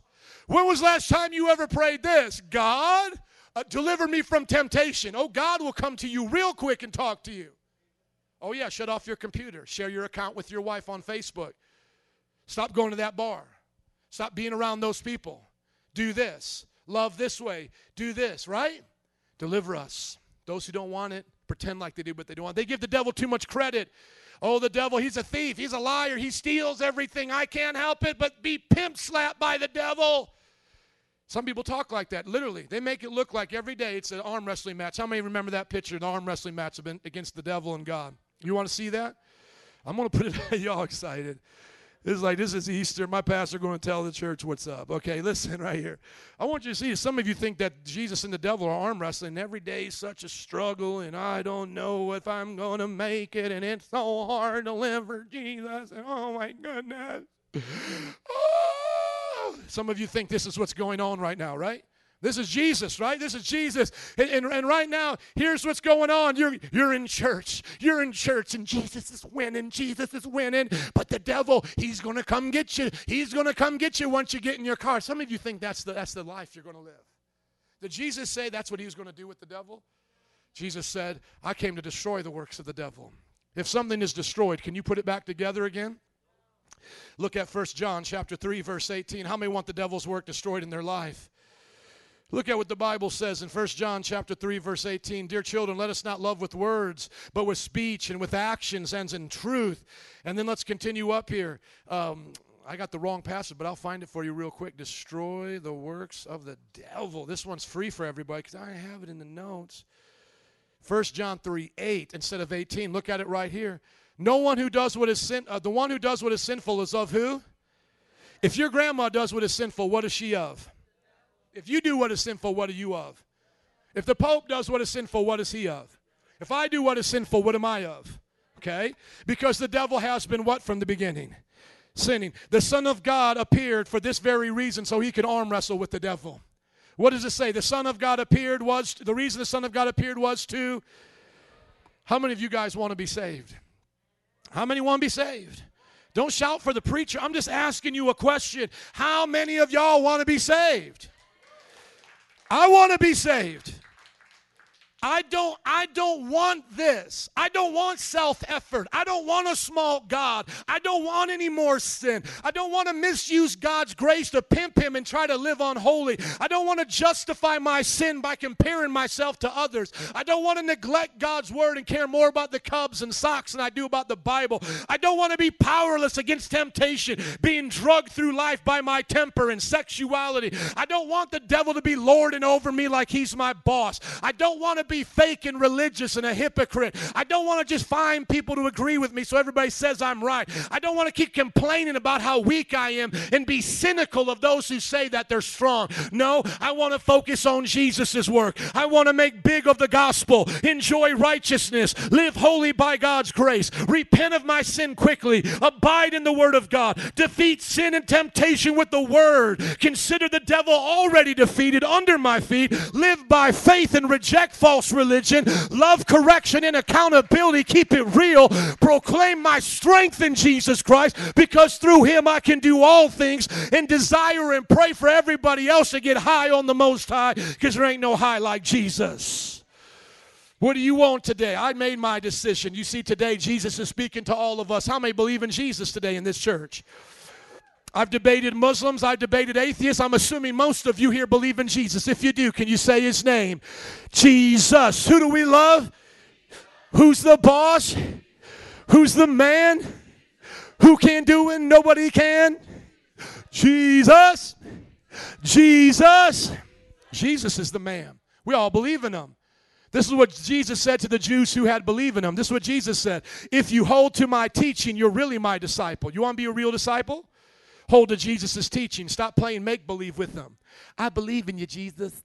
I believe in you as little baby Jesus. You ever see Talladega Nights? I believe in little baby, sweet baby, tickle him, Jesus. That's what I believe in. Okay. You could believe in Captain America. You could believe in Iron Man. You could believe you can fly. You could believe in whatever you want to believe. We call that make-believe. Just because I believe in Abraham Lincoln doesn't mean I'm reading his words today and applying them to my life.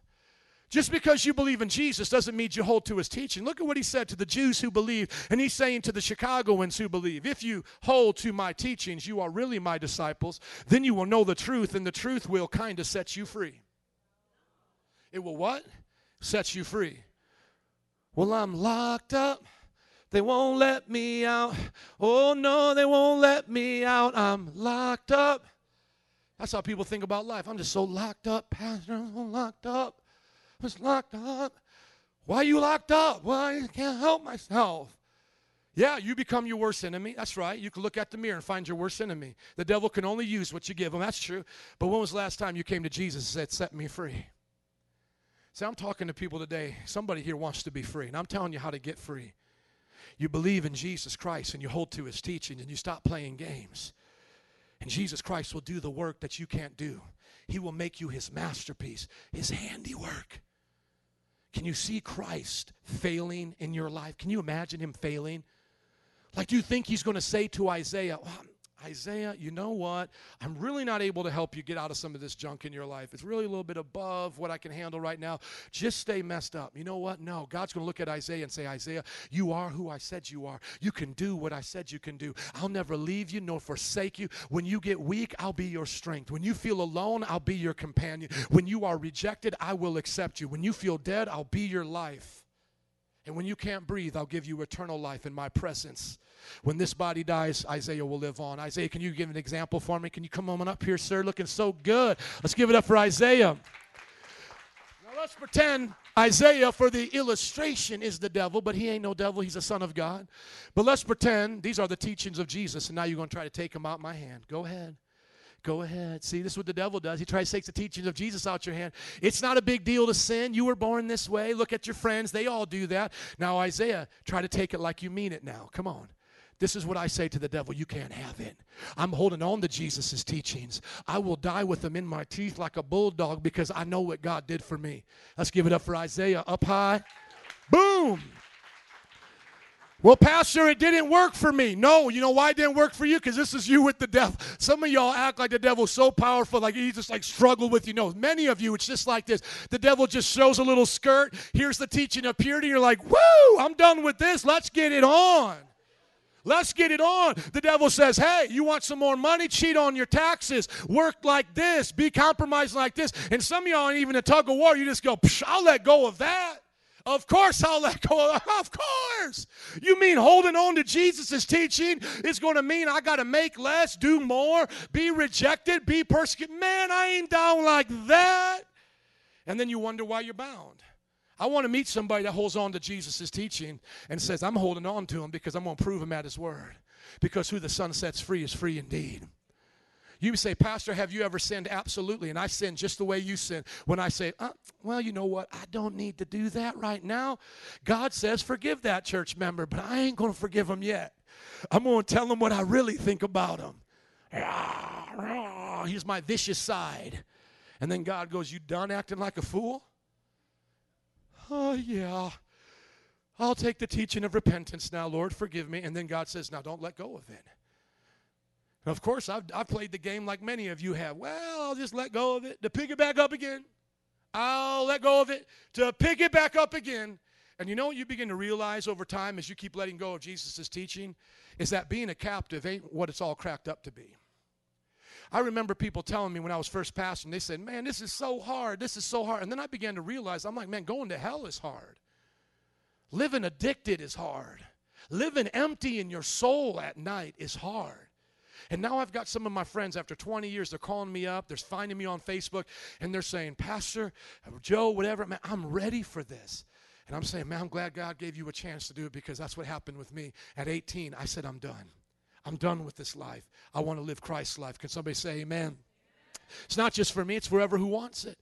Now, I want you to see this in closing. Somebody say, in closing. Here it is in closing. It's up to you the kind of life that you want to live. You see, Jesus died on the cross so that you could die to your sins. He rose again from the grave so that you could live for him. Can I have someone come to the band, please, here? Now, I want you to look at this illustration. It's very simple. We preached about it last week. Those who are led by the Spirit are crucified in their flesh with Christ. Why? So that they can live with Jesus in the Spirit. If I accepted Christ, what happened to my old man? It was placed upon the cross of Calvary. Where does the new man come from? The Holy Spirit. On the inside of me, I'm a new person. This body will die. This body falls apart pretty easy. I got to tell this story. It may not be very relative to the sermon, but it is a funny story. If you want to know why I have this Band-Aid on, it's because I got a kayak, and I'm having fun on the river now kayaking. I want to take it downtown and see that epic, city skyline at night and all that. And I took my daughter on this, and we were doing the thing. We're having some fun. And I made the mistake to mention to her that further down was a Dairy Queen. And I said, maybe we can paddle on down to that Dairy Queen. Well, the moment she heard this, she was like egging me on to paddle down to this Dairy Queen, and I ended up stopping at some point, looking at my GPS, and I had underestimated it, and it was about a good 3 or 4 miles from where I was at, going upstream. But like any good dad, I was going to be a man and paddle her to this Dairy Queen. But lo and behold, my city self started ripping apart my hands. I'm getting all sore, and I'm saying, unless you want the boat to sink and we have to be taken there by the Coast Guard, we cannot go to Dairy Queen today. And so hence, this is my battle wound for my daughter. I tried. You don't have to do that. But I tried. I tried so hard. I was like, we're going to try. We're going to try. And I start bleeding. And she's like, why are you bleeding? And I'm like, because it hurts. It hurts. It ain't easy paddling you around. And I have these pictures of her. She's just like, she has her little paddle. She was so cute. But isn't that like God with us? God's not in the sense like us getting tired, but a lot of times we want God to take us places that he says is not right for us, and he's the one paddling, doing all the work. That's something to think about. But I want you to think about our flesh. It's all going to die. Just look at your body. Look at you. You got a pregnant body. You feeling good? How many weeks are you pregnant? Let's give it up for this beautiful young lady, Ricky's wife. Back there, you're a handsome man too. I give up compliments to both genders. It's a handsome man. And so we think about this flesh, and we're like, I love this flesh. I'm going to take care of this flesh. I'm going to mani-pedi this flesh. I'm going to, like white people, I'm going to sunbathe this flesh. I'm going to lay out in the sun, I'm going to do hair on this flesh. I'm going to get somebody else's hair on my hair on this flesh. Hello, somebody. We love our flesh, but don't you understand this? Listen, if the Bible is true, the flesh is your actual enemy. Because it represents the sinful nature and what you have from Adam and Eve. And so you're actually carrying around, as Paul said in Romans, a body of death. It's dying. My mom and dad were here today in the first service, and he's turning 70 next month, and they found melanoma in his arm, and they have to get it out because it can spread and become cancerous. Right? Flesh dies. Some of you have felt those effects at an early age, We had one of our Bible college students in New Orleans doing missionary work, and she gets tired, while she's going out there, and then she goes to the doctor, and she finds out she has lupus. Right there on her mission trip, right? That's life. That's what happens in real life. But this is what God is saying. You're not your flesh. You're not this hand. And thank God you're not your stomach. Can I hear an amen? Or your hips or anything else. You're not that. You're actually a soul on the inside, and this is an earth suit that you've put on. Because when God created it out of dust, you were still dust until he breathed in you, right? And here's what God is saying. I know you still got flesh, but I'm going to put my treasure in that jar of clay. He's going to put that treasure in you, his Holy Spirit. And this is what he says. Those who belong to Christ Jesus have crucified the flesh with its passions and desires. You see, when he died, I died with him. Since we what? By the Spirit? Live by the Spirit. Somebody say live.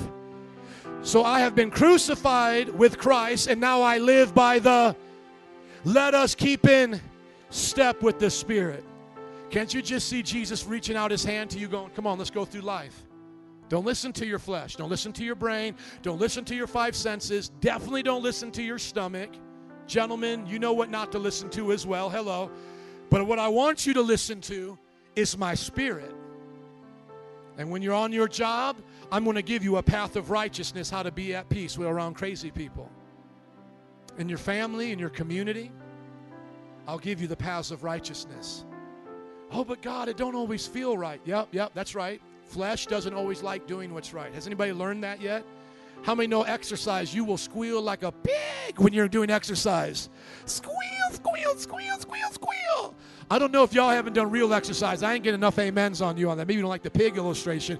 You'll cry like a little baby. How many know your flesh will scream when you start exercising?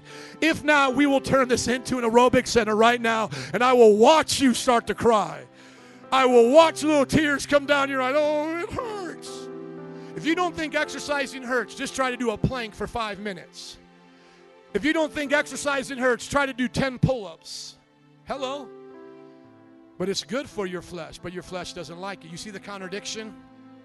God is good for your body.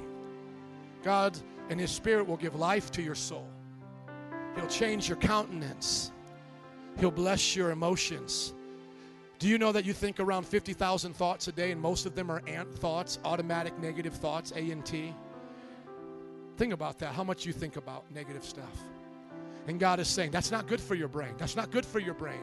And He's saying, put my word in your brain. Put your word. Let me wash your brain. Some people are like, well, I go to that, you go to that church, it's going to brainwash you. Yes, I need my brain washed. How many need their brain washed? How many need to get rid of some stinking thinking? Amen? How many are tired to stop living by the flesh? If I lived by the flesh, I would already be in jail right now. Most of you would be too. Let's be honest. The flesh can be lazy. The flesh can be depressed. The flesh can be angry. The flesh can be easily agitated.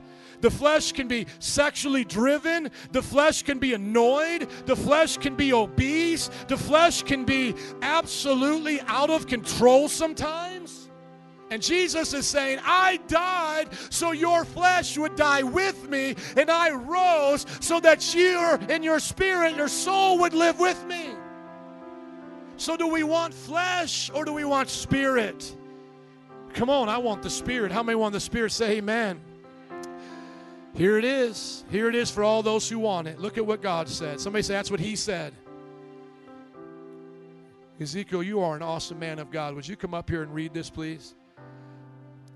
Did I call him Ezekiel today twice?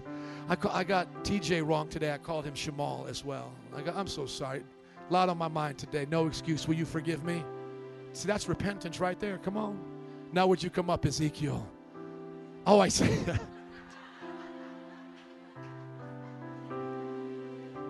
And that was for your viewing pleasure, so you would know the pastor ain't got it all together, but God has changed me. And I'm repenting now, I think, for the second time for getting your name wrong. Isaiah. We didn't plan this, obviously. But this is what I want you to do, man. I want you to read it. You can read it here, or you can read it up there, because I don't want people in this congregation to think I'm making it up. This is what a new life looks like. Would you read it, please? I will sprinkle clean water on you, and you will be clean. I will cleanse you from all your impurity and from all your idols. I will give you a new heart and put a new spirit in you. I will remove from you your heart of stone, and I will give you a heart of flesh. And I will put my spirit in you and move you to follow my deceit and be careful to keep my laws.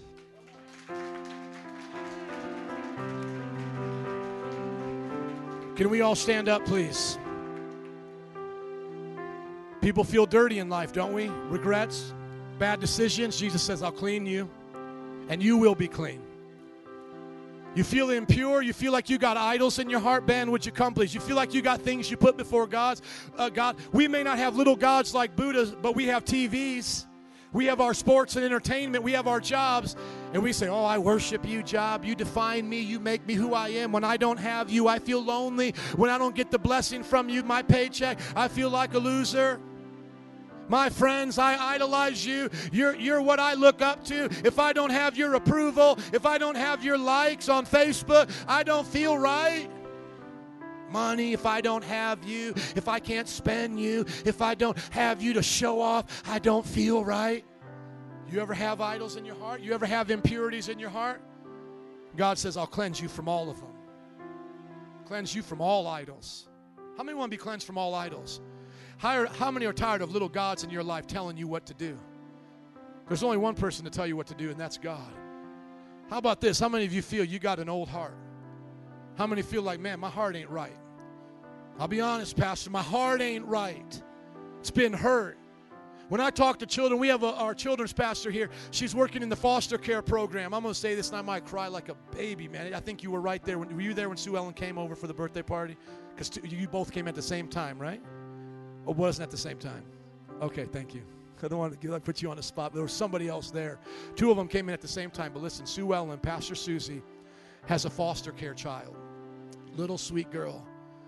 And when she came to the door, Sue Ellen was behind her and was with another guest. This girl instantly, when we opened the door and said, hey, come on, and she started to cry. And she started to shake. And it took her mother, Sue Ellen, like 5 minutes to calm her down. I'm telling you this, man, it was almost tears in my eyes because at that moment it did make me cry. It broke me because I went to Sue Ellen and I said, I wonder what that girl has been through. That she is so broken on the inside as a child that just seeing strangers like that just set off alarms. And you may be here today and you say, that's what my heart feels like a glass jar or a precious vase and somebody slammed it, broke it in a million pieces. I've been hurt, I've been abused, I've been let down, I've been mistreated. Listen to what God says to you. The real God, the God of the Bible, the God who does not lie, the Jesus who died on the cross, rose again. He says, I will give you a new heart, and I will put a new spirit in you, and I will remove from you a heart of stone, where you don't feel like you have that joy anymore. You go through life numb. I will take that heart of stone out of you and give you a heart of flesh that beats for me. Man, I know I haven't gone through what some of you have gone through, but I want to tell you, man, I had a heart of stone, and I know what it felt like when God put that heart inside of me. I could feel it beating on the inside of me. And you know what, man, I'll be honest with you. In my heart, I was just like, God, get me off drugs. Okay, I tried it. You know, I'm already feeling better, like I'm good.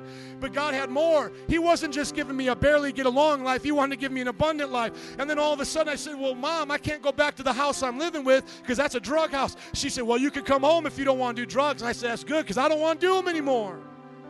It wasn't 12 steps. It was 1 step. And then I got my family back. My dad came home from work, and we were all sitting around, and I remember saying to my dad, I remember it like it was yesterday. I said to my dad, Dad, count me in now. I'm here to help.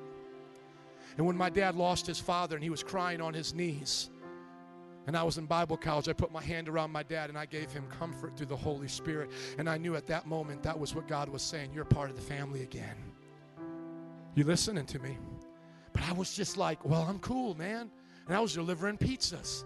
Off drugs, living at home, got my family. And then God said, but I want you to go into ministry.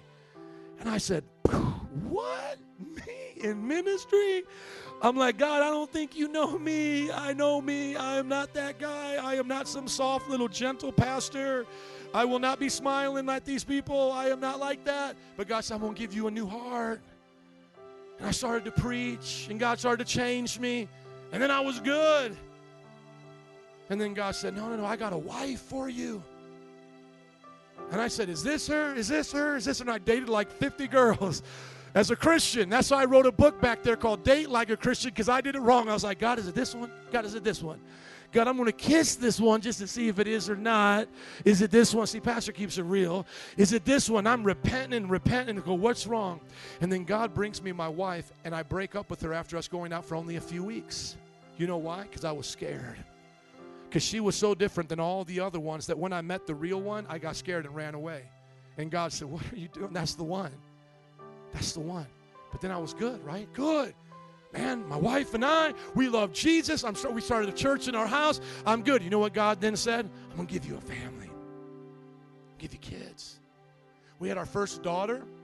I didn't know, first of all, I didn't grow up with any kids. I grew up as an only child. I don't know if you can tell that by my personality, but I did. I grew up as an only child. I didn't know how to take care of anybody. I didn't know how to take care of myself. I didn't know how to take care of diapers, nothing. The very first time my wife left me alone with Bethany, I forgot where I had set her on the couch, and I was watching the TV, and I just did what I normally do, going for a sitting position, just swinging up my feet and laying it down. I hit her like literally, it was like the dunk right on her head.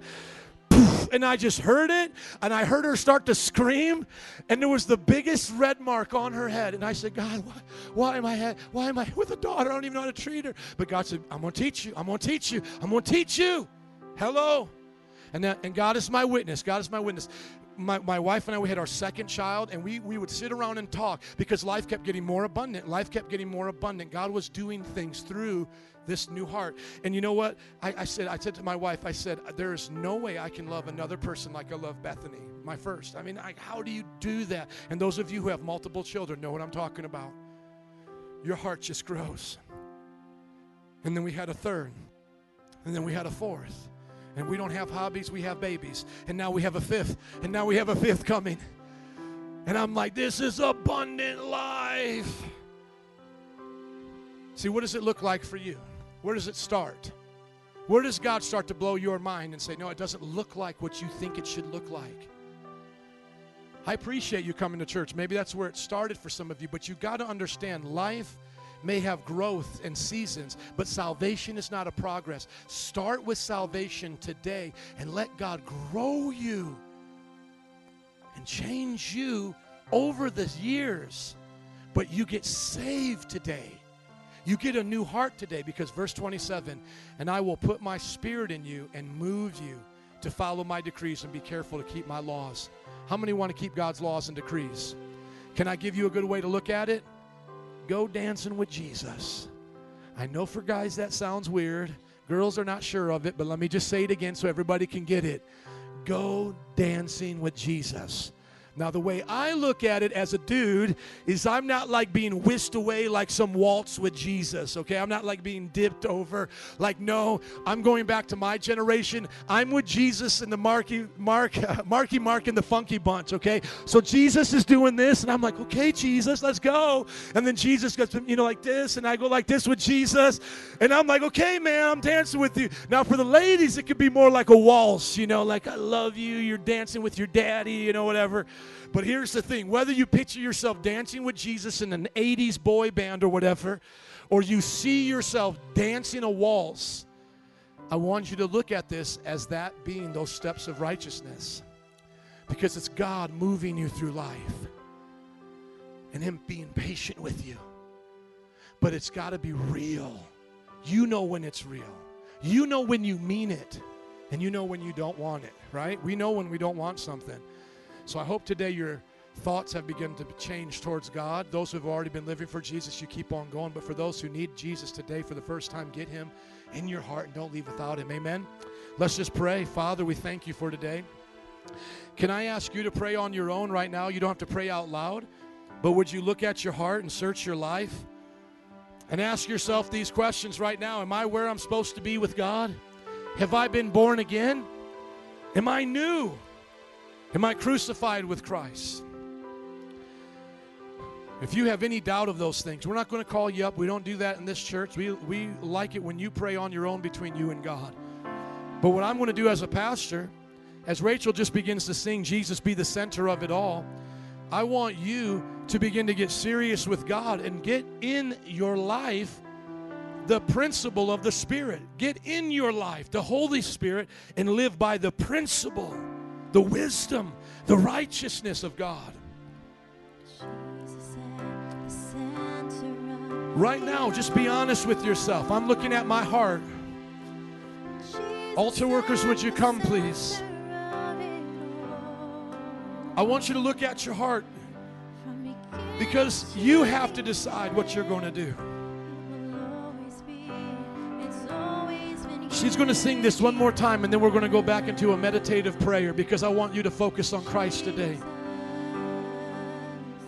Do you have Jesus as the Lord of your life? Have you been born again? Have you truly repented? Are you in step with the Spirit? If you're here and you don't know what those things mean, All you need to do is pray to the Father in Jesus' name and ask Him to change your life, and He will. You have to mean it, though. So what I want you to do right now, just as she plays quietly right now, I want you to be honest with what's in your heart. And I'm going to step off this pulpit, and I want some people just in their own heart to get serious with God, and then we'll close out. So can you give God right now a couple minutes to be honest with who you are and what you're going to do in life? What are you going to do in life today? What are you going to do with Jesus? What are you going to do?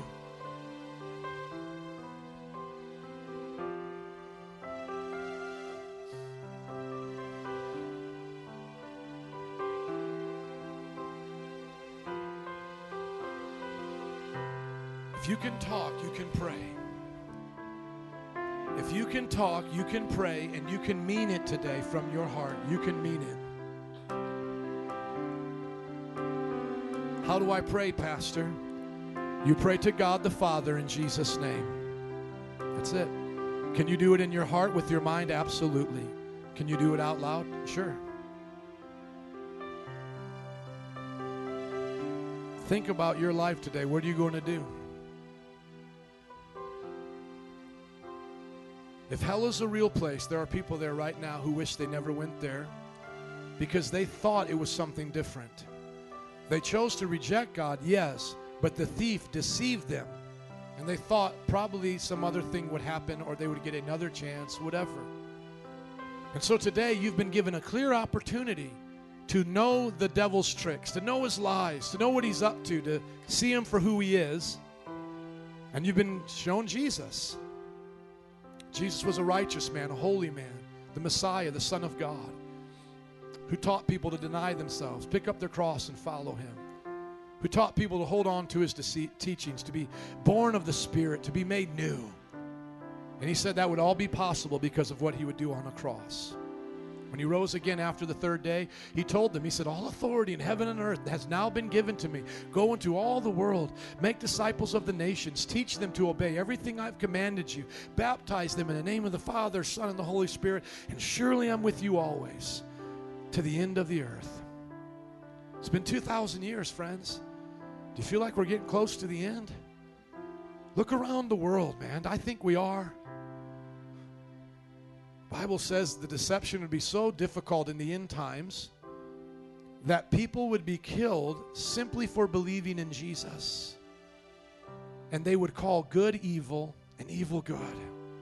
Think about what you're seeing in your world today.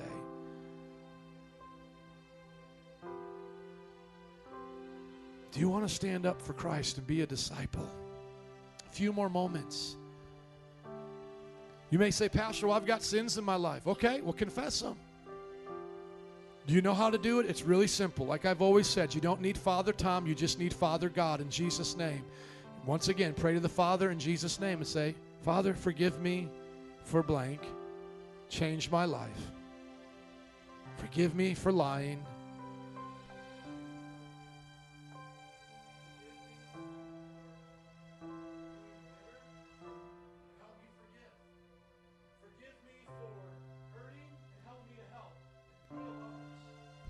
Forgive me for sexual perversion and make me pure. Forgive me for cursing and make my words wholesome. Forgive me for anger and make me patient. Forgive me for selfish ambition and make me selfless. Forgive me for pride, make me humble. Forgive me for witchcraft, false religion, and make me obedient to your word. A few more moments. Who today is going to get serious with God? Just think in your heart today, is it worth it? I made a decision 20 years ago and said, yeah, it's worth it. It's worth it. It's worth it. A few more moments. God help us. We don't just need preachers, God. We need your Holy Spirit more than anything else. And I ask you to do what my words can never do, and that's touch the human heart. Show us who we are without you, God. Show us our brokenness. Show us that you are the healer and our only hope. As you're praying, I just think of so many of the testimonies I saw today. One of them was a young man. He was in jail. He came to Christ there. He's one of our strongest leaders. What a powerful testimony. Another one was from a girl that was bisexual. God changed her life in a car. She didn't even come to church, but God changed her while she was praying in a car. There's so many stories in this church. Let your story join the stories of what God is doing. Now we're going to sing this in closing together. Jesus be the center of it all. And as we do, before we go, would you just make that your prayer? Because that's how I feel after when I preach like I do today. I just want to tell God, Jesus, be the center of it all. So could we change the word at to be? And maybe you want to raise your hands, and what that means is you're surrendering your life to God. You may want to keep your eyes closed so that you don't lose focus on what we're doing here. You may want to kneel to show God you're surrendering, like, man, I'm giving up my ways. But whatever you do, before you go, would you worship Him for what He did for you? If you truly are glad you came to this church, or if you truly believe the words preached to you, would you worship Him with me? Worship Him together. Jesus, Jesus, be the center of it all. Jesus, be the center.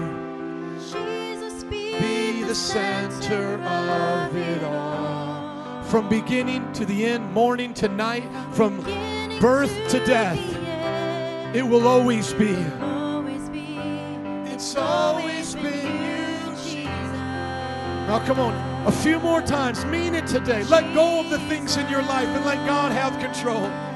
Jesus, be the center of it all, God, of my job, my family, my money, my sexuality, my dreams, my hopes, my children. From beginning to the end, it will always be. It's always been you, Jesus. Now we're going to change it. Instead of be the center of it all, let's say, Jesus, be the center of my life. Jesus, the center of my life. If you're by your family member, a close friend, would you hold their hand and just sing it with them? Come on, Jesus, be the center of our lives here. Be the center of my family. It's all about you. It's always been Jesus. One more time. Sing it as a prayer with somebody you love right now. Come on. Jesus, be the center of my life. Of my life, God. I need you so bad. I need you, Jesus.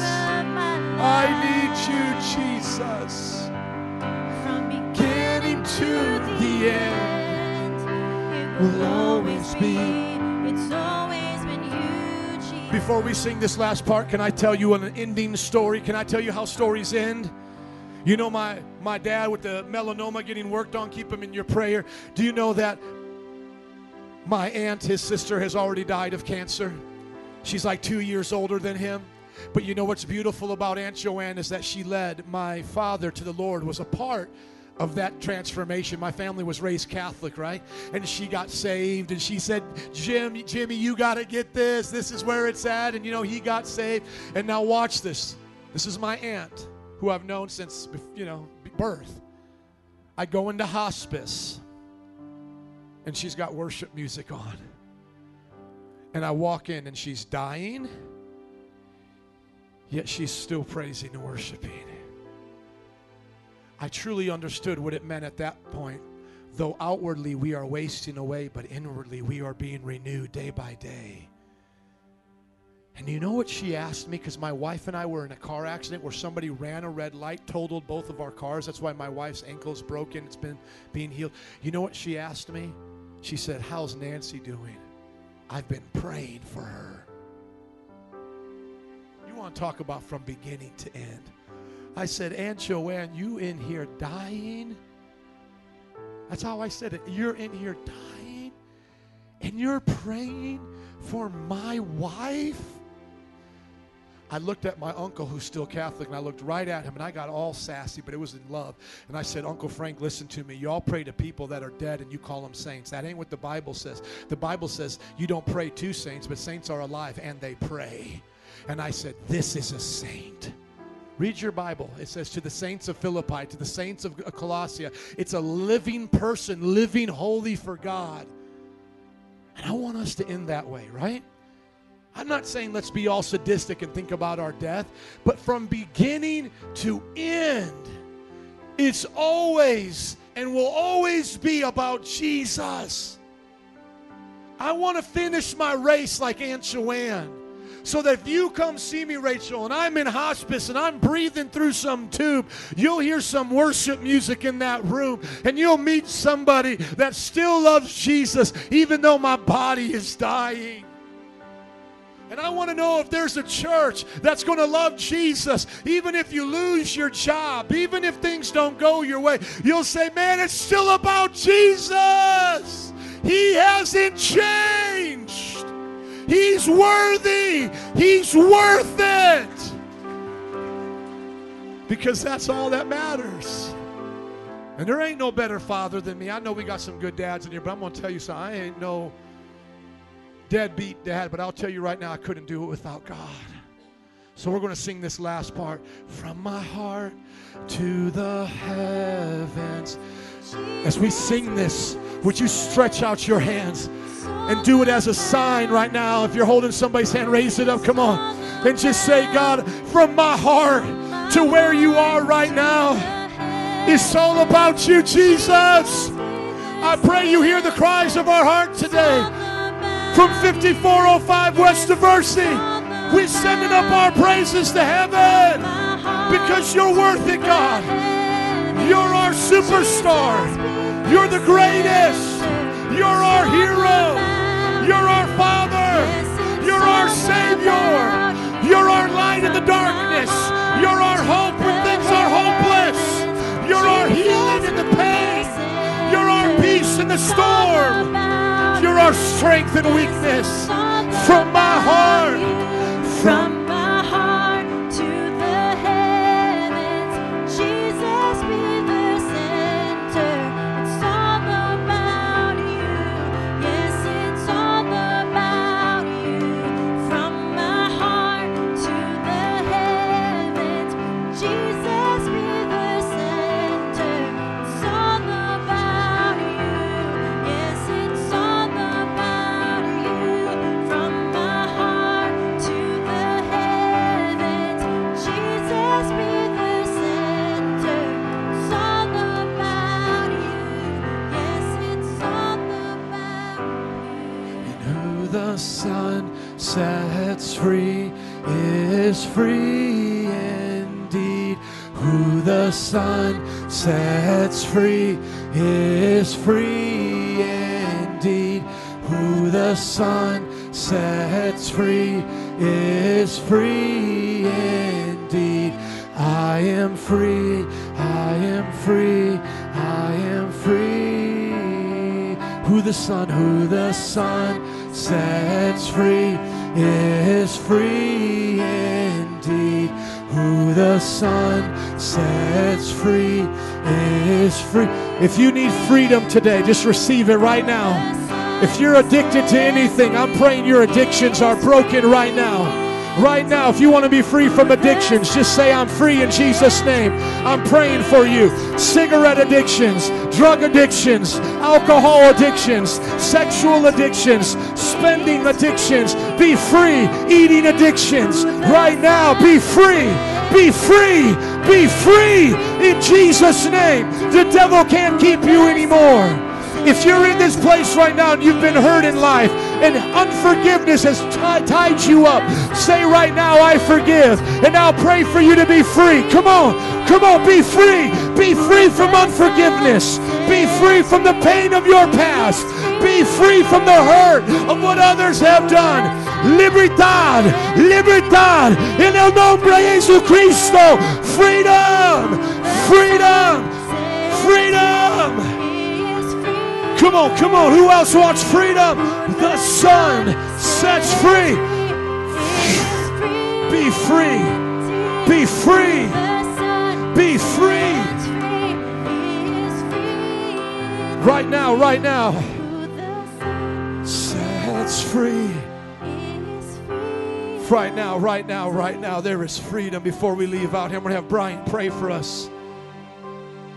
Brian, I know that there were people who used to do drugs, but then there were people who stayed on drugs. There was people who got high, and there were people who stayed high. What kind of person were you? I was a pot smoker. I smoked 2 packs of cigarettes a day. Just a whole lot of stuff. You were one of those people that were hooked, huh? Oh, yeah. Did you have to go to a 12-step program? Nope. Did you go to a self-help religious seminar? Nope, none of that. Did you watch one of Oprah Winfrey's self-help classes? Did you read a book from some preacher on TV? Nope. How'd you get free? Jesus, instantly. I don't know about you, but I believe him. I believe him. Would you pray before we leave out of here that anybody that wants freedom will do the same thing? That anybody that wants freedom, they'll come and test our God? I would rather them come up here and say, well, I want to try that, than to walk out if you're going, I've already tried that and it didn't work.